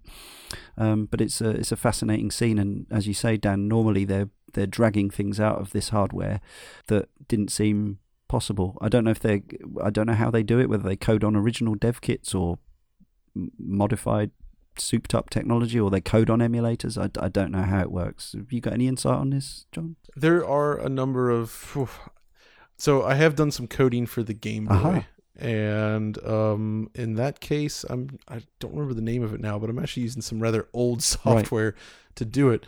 But there's different packages out there and things you can use to do it. Now, in my case, I was just trying to learn the assembler for the Game Boy and using like Notepad+, but then they actually have tools you can use to sort of, compile it and turn it into something that can be used on the system. But I don't actually know what sort of tools are out there for programming on the Mega Drive, or I would hope that they've improved or there's a little bit more to it, because trying to write code for the machine in like Notepad, it's really frustrating, I will say, trying to get that stuff to compile and find out the errors and everything like that. So, but hearing stories about how things used to be made back in the day, it wasn't easy. No, too right. Mad Socks from the forum says, the Mega Drive, the start of what I call my proper foray into the world of video games. Before this, I dabbled with the NES and the Master System through friends, but I still wasn't a console player. I had an Acorn Electron and then an Amiga 500. Having seen the adverts on TV at the time, I said to my parents that I wanted one, but because of the quite ridiculous price at the time, something like £180 with the game, I wasn't confident. 3 months had passed since the launch and it got to Christmas. Early morning, rushing down to open presents, I scanned the bottom of the tree but couldn't see anything. I ended up with some cool stuff, but in my mind I was really disappointed, especially as I knew my friends were more than likely getting one. At the end, my mum feigned shock, saying she forgot a present, went in the kitchen and brought out a brand spanking new Mega Drive. I was made up.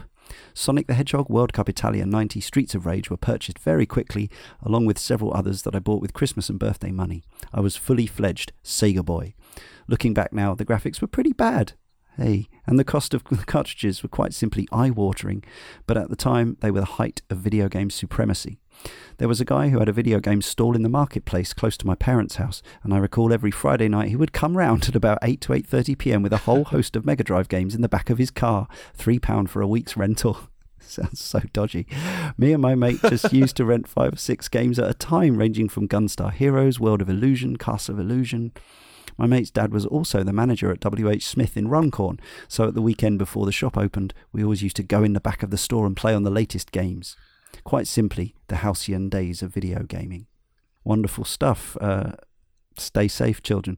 Jobo Bonobo finally says, due to the many re-releases Sega has produced over the years and a friend who collects old video games, I have got to experience a much larger slice of the console's library and have been pleasantly surprised at how much of it holds up. Road Rash, Rocket Knight Adventures, Micro Machines, Gunstar Heroes, Ristar, and many more. There was a whole lot I missed out on when I was younger, and I loved it all. If it wasn't for the Mega Drive, I would not be here writing this comment and enjoying this podcast, and for that, it will always have a special place in my heart. Bless you, everyone, for contributing. Look out for our next special on the PlayStation in 3 months. But now we must summarise. I don't really feel I need to say too much before I hand over to my guests. We've been running a very long time apart from anything. But yes, the Mega Drive was my first dedicated video games console, I believe. I'd had computers up to that point, and it opened my world up to genuinely top-tier arcade, near arcade quality conversions and arcade-style games from Japanese developers. Really started me appreciating the work of Sega's in-house studios. Total magic memories, so much nostalgia for those games, and I'm still happy to re-buy them every time they get re-released in whatever format, even if the emulation quality isn't always as good as it is at other times. I think ultimately, if you could do what John's done and get the kind of best setup, like Amikil does as well, and play things on original hardware, original cartridges, on cathode ray tubes, and through those visual outputs, then that is absolutely the best way to do it. But for those of us who don't have the time, money, space, whatever it is, whatever prevents us, I still recommend seeking out some of the highlights of the library of the Mega Drive. It was undoubtedly a very important first major step for the industry and for the medium, from 8 to 16-bit. Dan. Like you say, we've covered so much in this episode. That I know. Thanks for bearing with us, guys. Know where to sum up. But I think the thing that's possibly difficult to get across for people who weren't of the age that we were at the release of the Mega Drive is just how much of a leap it did feel to us to play those games. Yeah. So what might get that across is perhaps having a look at this. I've looked up the name of that the brawler that's coming out. It's called Paprium, and it's going to be the biggest Mega Drive game ever released. It's 80 megabits, which is actually bigger than allowed. Yeah, and then there's the demo scene, which funny enough is where Zyrinx, who made Red Zone, sort of sprung from. But there's a couple of great Mega Drive demos from they're a little more recent from this past few years, but one called Overdrive by Titan and one called Overdrive 2 by Titan. And I think watching those and knowing that it's the same system that has Altered Beast and what have you, I think that might get across to someone who wasn't there how it all looked and sounded to us at the time. Beautifully put. And let's conclude with special guest John Linneman. Sum up the Mega Drive, the Genesis. I think it was one of the most exciting times in games history, to be honest. Yeah. It kind of changed the industry. It shows what happens when competition is fierce. Nintendo was complacent at the time. Sega really came in and pushed them hard, and the result is that everybody kind of won with just tremendously good games coming out. And the Mega Drive Genesis, it's one of those systems that I feel just kept getting better with age, more developers figuring it out, the industry just shifting in that direction. And of course, they were also the first company to really kind of push for, dare I say, the mature direction. You know, Sega started what Sony would finish with the PlayStation, basically. And it kind of pushed games in a new direction in that sense. And, you know, it really had a lasting impact. And honestly, I think the library is, there's a good reason why it keeps showing up in collections, aside from just making money. But the library's great. It's really good. And even now it holds up well, especially when you consider the number of indie games coming out that sort of go for that style, or similar sort of pixel art styles. They don't feel dated. I mean, these are classic games all around. And for me, this was the system that sort of, it really pushed me to love Sega, which would continue on for many years from that point. You know, I discovered the Genesis, really started paying attention to their arcade games. Sega's own Daytona was the one that sort of awoken my senses to 60 frames per second. Yeah. Even though, you know, Genesis games generally were, but seeing that in 3D, I mean, Sega just was doing a lot at the time. And yeah, that was the point that really kind of pulled me into loving games, I feel. So, and Sonic, of course, I'm a huge fan of that series still today, and all goes back there. So I got to say thank you to Sega for all that. Beautiful. Wonderfully put. So it remains for me, Leon, to thank Dan first. Dan Clark, got anything you want to plug after? Yeah, give me a follow shift for us? Give me a follow on SoundCloud, temporary McName. Oh yeah. Or hey, I haven't shouted out my Twitter in ages. Mealtime Strategy, but without the Y on the end. Beautiful. Thanks as always for joining us. And of course, John, thank you for bearing with us on this epic trawl through the history of the Mega Drive. It was a blast. Glad you enjoyed it. You don't need our help, but plug your stuff anyway and your social media and whatever. Oh, sure. Oh, yeah, you can find us over at youtube.com/digitalfoundry or on eurogamer.net/digitalfoundry. And you can find me at Dark1X on Twitter. And, you know, if you go over there and you love retro games, do check out my series called DF Retro, because that is, I pour a lot of love and effort into that due to my love of retro games. So, yeah, it's all passion there. It's absolutely amazing. I'm not just saying that. That's why we asked you on the show. And, can you give us a hint as to anything that might be... Oh, actually, it will already happen by the time people hear this, so don't spoil anything. Sure. I could throw some stuff out there, and let's see if you can actually hold me to it. All right. I am doing some stuff on the Atari Jaguar. Cool. Gonna dig into that library like I did with the 32X. I have a big special with Criterion Games, where I went and visited their studio and talked to a lot of people. So lots of filmed interviews and stuff exploring their history. Nice. Gonna tackle Turok Dinosaur Hunter. Ooh. Because it's a really interesting game of its time. And yeah, there's a lot of others that are, you know, in the back of my mind. And Resident Evil's up there, you know, things like that. We'll see how it goes. But yeah, just doing whatever kind of works. But those are some of the big ones I have sort of in the planning stages. Awesome. Can't wait. Well, thank you both guys again, and to all our correspondents and all of you for listening. And if you've enjoyed this podcast, please remember to subscribe, rate, review wherever you can. Best of all, slip us $1. You'll have got this 3 months earlier if you'd already done it. Patreon.com/CaneandRinse. And next time, in our next format special, from Super Nintendo add-on to full-blown polygon gaming revolution, Sony's PlayStation.